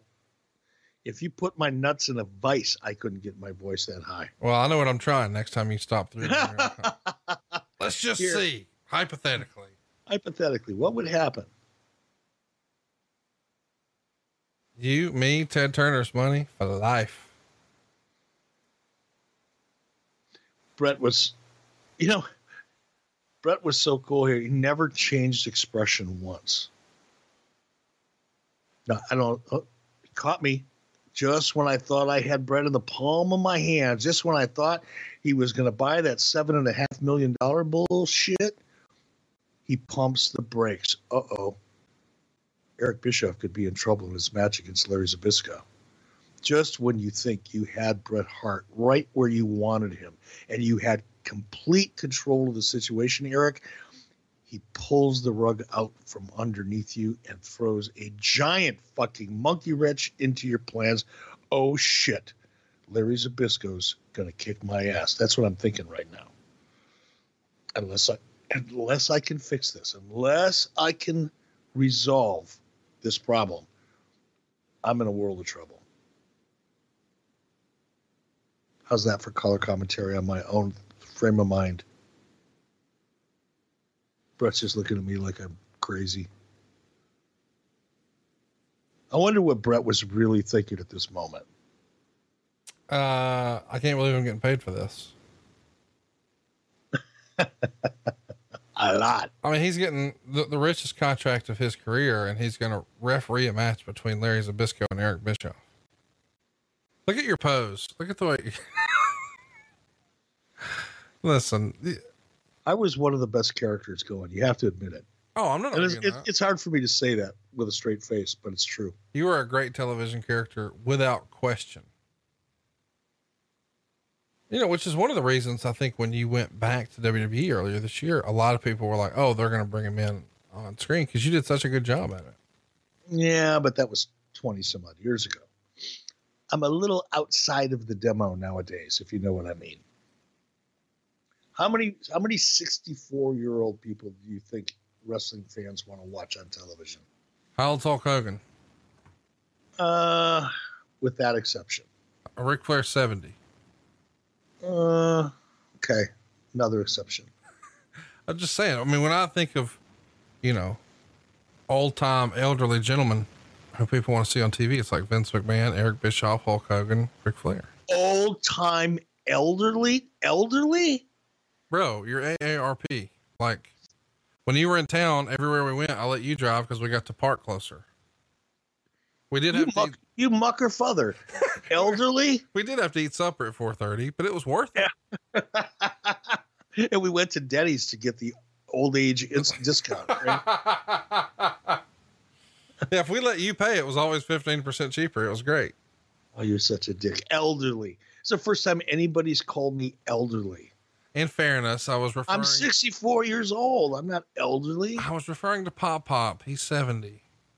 Okay. That's old. It is old. Oh my God. It's older than dirt. Does dirt get that old? I think so.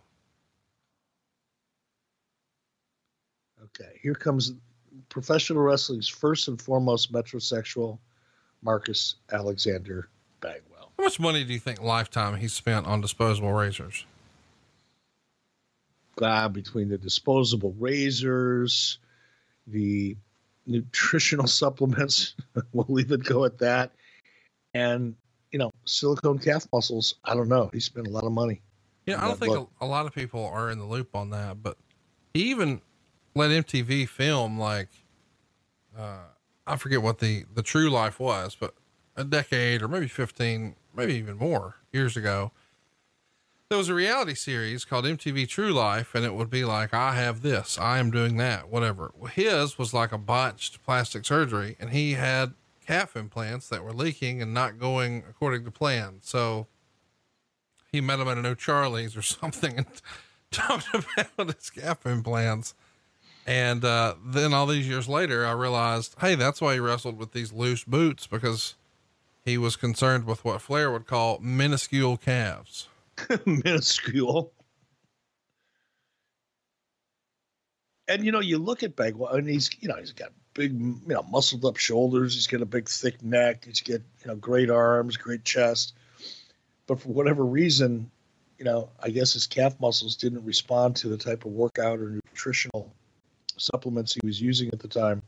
And he just couldn't get calves. He had the calves of a 135-pound guy, in the upper body of a 240-pounder. So he decided to get silicone calf implants and took a tremendous amount of heat as a result. Let's talk about that.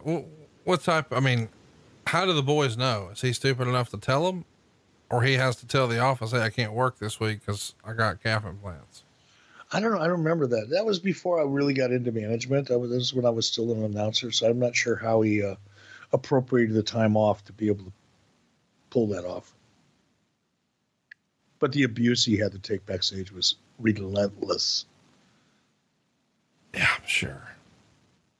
By the way, Okerlund was scheduled to interview Lex Luger. Luger's music would play, but it was Bagwell who came out. Then they switched to the NWO music, and Buff is essentially saying Luger's never and won't ever beat him. Luger's going to come out and make fun of Buff for celebrating DQ and count out wins like he won the Super Bowl. And then he says, while you were jabbering away, Buff, I checked with the production crew and they said there's time for a match. And Buff said there's no referee. So Luger's going to bring out Nick Patrick.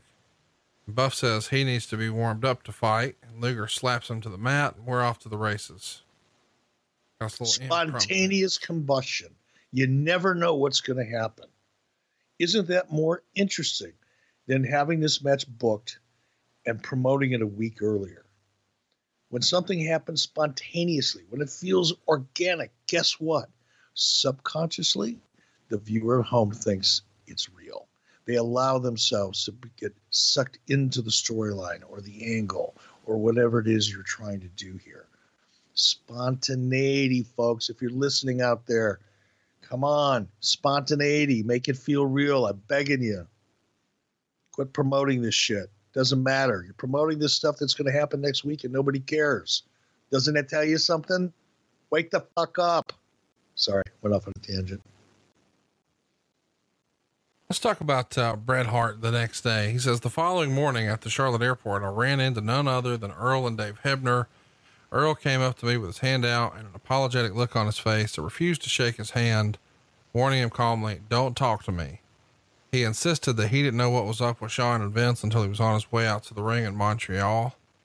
What do you mean you didn't know? I told you, Earl. You promised me. You swore on your kids. But in the end, I forgave him. I knew that Vince held Earl's livelihood in his hands, and the only thing Earl was guilty of was not having the guts to take a stand against the man who wrote the checks. And then Dave asked me if I thought Bischoff would either take him or Earl on, and I told him I'd ask. Do you remember ever being asked or ever considering doing business with Dave or Earl Hebner? If he did ask me, I don't remember it. I'm not saying he didn't. I'm just saying I don't remember it. I think I would have remembered it. I mean, I don't know. It's hard to say, but I it's like, wait a minute. Bret Hart just asked me to hire the referee that was a part of the screw job. Right. That kind of would have stood out to me. But then again, who knows? Maybe he did. Maybe it was over the phone and it was part of another conversation. I don't know. I don't want to call him, I'm not going to call bullshit on it. I just don't remember it. Two things I want to ask you about. One is this comment from the Observer. Even though Bischoff is a good performer in his role and has a major match coming at the pay-per-view, the idea of him running out 4 different times on Nitro is bad on a lot of levels. With so many quality wrestlers not able to get any airtime, let alone interview time, it's a morale killer at best. The charges of an ego being out of control are going to naturally be everywhere. So he's not saying that you have an ego out of control, but he is saying that this would lead a lot of guys who aren't getting TV time to be upset. He's freestyling and he's probably not far off. Did you ever consider when you would see a format like this, like, 4 times? I don't know that I need to be out there that often. Or was it, well, on some level, I got to get this shit over and I got to sell it. And I don't know who I can count on to do it, but I know I can, so I'll go do it. It was neither. Look, what Dave wrote at that time was accurate, true, a good observation, a solid observation. I think in hindsight, I wouldn't let any performer go out 4 times on the show. Knowing what I know now, that I didn't really, it's not that I didn't know it. It's that I didn't put that much credibility into it. But I wouldn't have gone out as often as I did. And I think the reason for it, though, and again, this is going to sound like rationalizing it and justifying it. I'm not trying to do that because at the end of it all, it is wrong. You're either overexposing the talent or you're overexposing the talent and, overshadowing other talent that needs the time. But here's the thing. It was fucking working. And it's hard not to go out and put yourself or put somebody else in certain situations when you know you've got a hot story and you've got a hot angle. And in my case, and it's really awkward talking about myself like this, but there wasn't a lot of people in the industry that had more heat, and I'm talking about in WWE or in WCW, that had more heat than I did at this point. I just did. And, you know, part of the real pleasure in being a heel that has that much heat is, you know, you're going to be able to get a lot of people over with it. In other words, in my case in particular, and this is really the beginning of me allowing people to kick my ass. Up until this point, I think, you know, people would get to me occasionally, but for the most part, I was playing that chicken shit heel pretty well and not allowing people to get their hands on me, with a few exceptions. And because of that, I was able to sustain my heat. But like I said, the cool part of that is, you know, at some point, you're going to give that heat back to somebody. You're going to give all that energy back and that equity. So it was a lot of fun, but I think that probably clouded my judgment more than anything. Not the ego part. And I was like, oh, I get to be on TV again. That wasn't it. It's never been that for me. It's never been that for me. Not the first time I was on camera, I didn't want to be on camera. I had no choice in the matter. You know, when I became an announcer, it was more out of necessity, and it was something that I was decent at. I wasn't one of the best announcers going, and I know that. But in terms of play-by-play, I was not as good as Tony, but close enough to be functional.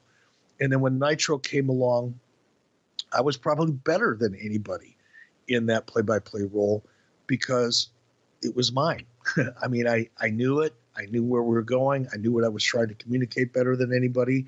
And I was probably more passionate than anybody else could have been in that role, for obvious reasons.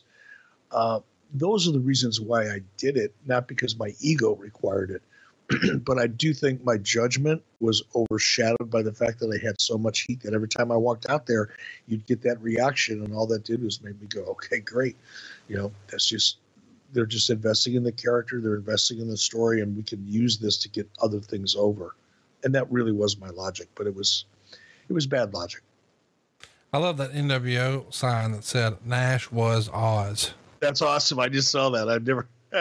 That's funny. Something else that's in the Observer in this era says, Bischoff signed a 4-year contract extension.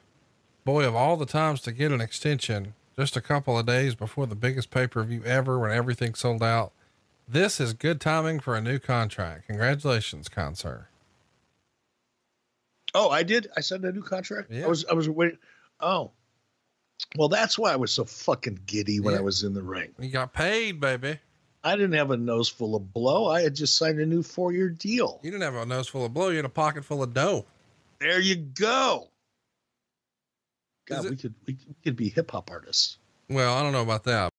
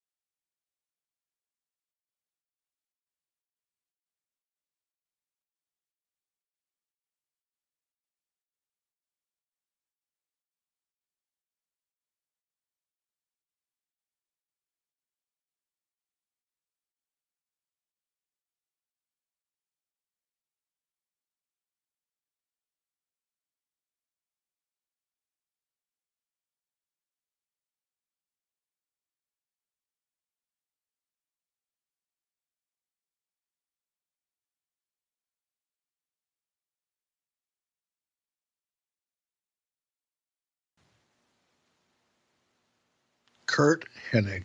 God, I miss Kurt.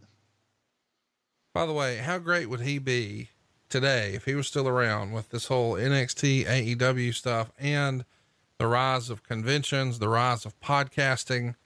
He would be a natural fit for any of those. Oh my God, yes. Especially on a podcast. He's another one that would great sense of humor.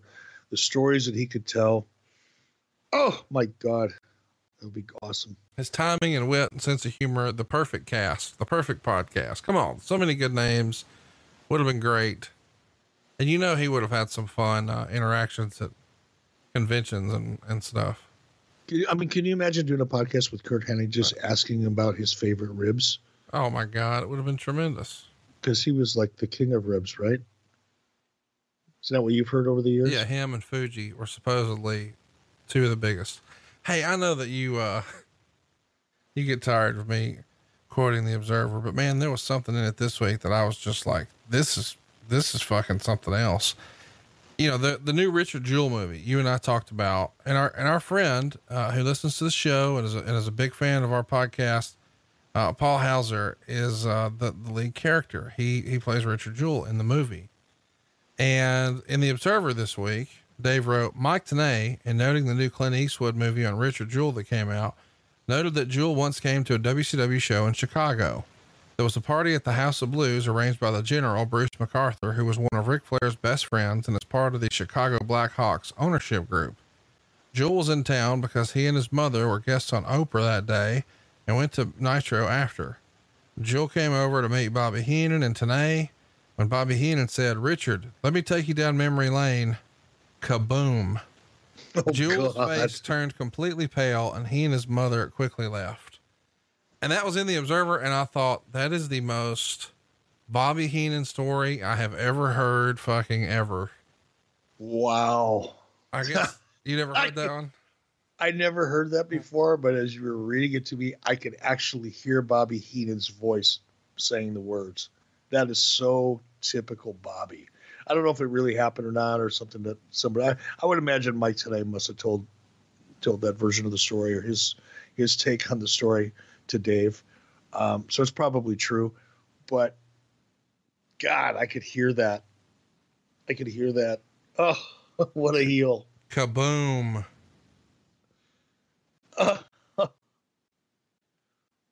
By the way, go check that movie out. No matter what you think of, Clint Eastwood or politics or any of that nonsense. This is a wrestling fan like one of us, man, front and center. We got to support our brethren. Go check out Paul's new movie. I love Clint Eastwood directed movies. Did you see The Mule? I did. I love that. I just watched that the other night. I was having a hard time getting to sleep, so I put it on Netflix or wherever I found it. It is such a great movie. Clint's the best. He's such a great actor. It just feels and a great director. It just feels like you can't do anything, you can't turn on the media at all anymore without there being a controversy somewhere for something about someone. And it feels like, with this movie, I guess somebody took issue with, I don't know, the representation of a woman. And I don't know all the details, but I just know there's a little bit of controversy. But when I actually look and see reviews from people who went to the movie, it did really, really well. No, a guy like Clint Eastwood is going to get a ton of negative publicity from anybody that, pays any attention to his politics. And they're going to just shit all over the movie because they don't like his politics, which is really a shame. I mean, the movie is the movie. His politics are two different things. But, people I think so many people wake up every morning just praying they're going to hear or read something that makes them feel like a victim so they can go on social media and be critical of other people and demonstrate how much of a victim they are or how woke they are or how much better than they are than everybody else. And it's just, it's sad. It's sad. It makes social media not so much fun. I've actually quit following, a number of people, not because I dislike them or anything else, but just the negativity in social media is just overwhelming. It can really to the point that go ahead, bro. I don't know that you saw, but the Young Bucks actually got off of Twitter last Friday. I can imagine, in the position that they're in, and just the negativity that you can find online. Look, I can guarantee you, there's a lot of people that are really supportive of AEW. They've got a great fan base. Just about everybody wants them to succeed, because we do need alternatives. There needs to be something different. There needs to be competition. There just does, in order for the professional wrestling sports entertainment industry to be healthy. It has to exist. Otherwise, it'll just die a slow, very slow, but a slow death. So I think anybody that's really honest with themselves and knows anything about the industry should be very supportive of AEW.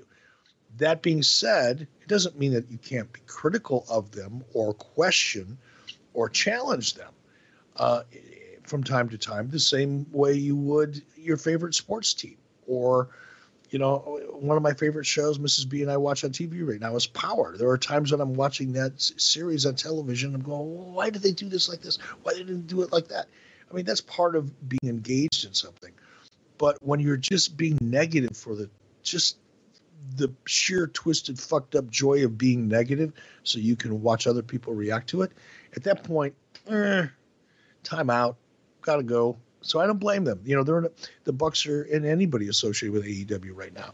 They're still in a little bit of that honeymoon phase, but I'm beginning to see a groundswell of people that are just wanting to take shots just for the sake of taking shots, to prove that they're smarter or they could do it better or whatever. And it's very unfortunate.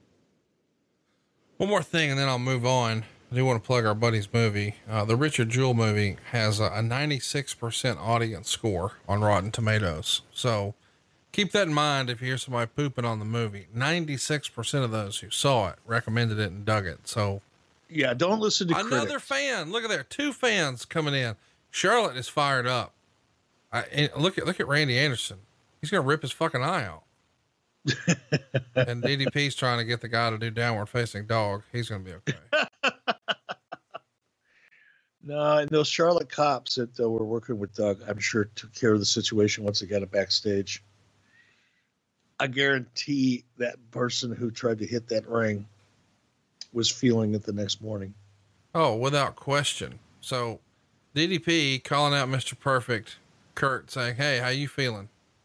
And of course the NWO is going to come out, and as they make their way to the ring, DDP is going to scoot through the crowd. And then we're going to see quite the finish here to this show. And this is what Nitro was all about, man. The hot finish. You guys were doing this really, really well. Here you come, strutting out with the big gold belt. Conan, Hulk Hogan, the Macho Man in tow. And the second wave has Scott Norton. And looks like we got Scott Hall back there and Mike Jones. Got everybody. The AB, the A team, the B team, the C team. We were all one team. We were all a unit. Even though Kurt was just here and retreated, he's back now. And look, everyone's looking up. The fans are selling it. DDP going through the crowd. DDP in 1997, man, became a player. You look at the beginning of this year, the Diamond Cutter with the Outsiders and the Superdome. And then we're closing the year and he's going through the crowd, and he's a made man now. And it's all because of, the interaction with the NWO, first with the Outsiders, then the monumental feud with Randy Savage that year, that won Feud of the Year in Pro Wrestling Illustrated. Really, really a banner year for DDP. I think a lot of it started. I mean, there's no one thing, that got DDP over as much as it did. It was a combination of a lot of things, including, and probably not the least of which, is his own hard work and commitment. But getting rid of all of his goofy ass gimmicks and making him really, a man of the people, coming down through the crowd, leaving through the crowd. The kind of reaction that you're going to get when you do that. And that crowd reaction, to DDP, as he was either coming down through the crowd or leaving through the crowd, probably got him over as much as anything, any one thing. It changed everything for him. And he really did. He became, the working's man talent, if you will. Ooh, what's this? The lights go out. You know what that means. Spooky kooky. Sting. Where'd he go? The lights are flashing. The mystery of it all. Oh, the lights are back on. Where did he go? He disappeared. This is craziness. Hulk Hogan, nervous as a cat on a hot tin roof. Another Eric fan Bischoff. jumping in the ring again. Jesus Christ. They don't breed them that smart in Charlotte, do they?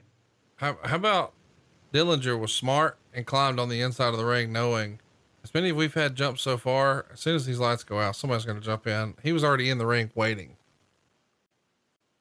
How many fans right now do you think, as we're watching this, now that it's dark, how many fans are thinking about, now I can go in, now I can make it happen? Well, I'm really hoping that it happens next week on SmackDown with a bunch of ladies doing a flash mob dance. You called for it. SmackDown. Hey, gals. did we see any 83 Weeks posters on SmackDown last night? Do you know? I heard that there was a T-shirt, but I didn't get to see the actual episode. I'm going to have to look for that. Ooh, look at Sting. Now he's on top of the, oh my God. He's moving around the entire arena. This guy is not human. He's not. This is kooky, spooky Sting here. This is really kooky, spooky Sting. Sting on the top of the WCW set is such a cool visual. You know, I wish you guys would have sold that as a poster. People would have bought it. Can't we rip it off and sell it now? Why not? You know, worst we'll get is a cease and desist from WWE. And at this point, I've got so many, I use it to keep a wobbly coffee table level. Not only that, but we could make a lot of money before that cease and desist hits. We could sell that idea out before the cease and desist even gets here. By the time the cease and desist comes, we'll have already made all of our money. We would have already desisted. God damn it. This is a business plan. Oh my gosh. And business is white hot for WCW. You guys are on your death march for WCW Starrcade 1997, the biggest main event in wrestling history at that point. Certainly the most talked about in the history of WCW. But I mean, I think you'd have to go back to Hogan Savage at WrestleMania 5, maybe even Hogan Andre at WrestleMania 3. But even those, none of them had the length of the storyline that this one did, nor the heat. We're on our way, and you can go enjoy that show anytime you'd like in the archives at 83weeks.com. We should mention, as you might imagine, Nitro gets a 4.1 for this show. Raw gets a 2.7. So it's smiles all around, and it'll be smiles next week. Of course, this is our next to last show of 2019. We're going to finish out the year strong. Next week, we'll be covering Starrcade 1993, Ric Flair, Big Van Vader for the world title. And oddly enough, right here back in Charlotte, where this very Nitro took place. What are the odds of that? Odds of it are pretty good. Charlotte was a fun place to work. Well, and we hope you've enjoyed our work this week, visiting a little Wayback Machine from 1997. Next week, it will not be Watch Along Jones. So be comfy this Christmas and sitting around and watching Starrcade and the recliner. Get ready. Starrcade 93 next Monday, right here on Westwood One. It's 83 weeks with Eric Bischoff. Merry Christmas. Ho, ho, ho, ho, ho.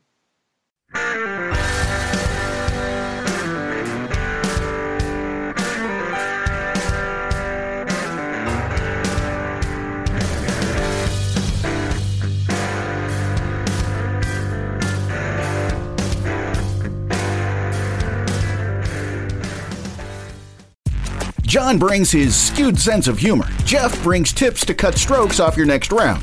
Together, it's those weekend golf guys. They'll pay a lot of money to PXG and Titleist and Callaway and on and on and on, right? How many yards do you think you're going to pick up with that extra driver? I think I can get an extra 5 to 10. What if I give you 15 to 20? Can you pay me more? Jeff Smith teaches on a sliding scale. Those Weekend Golf Guys, the podcast, part of the Believe Network. Just search BLEAV on YouTube or wherever you listen.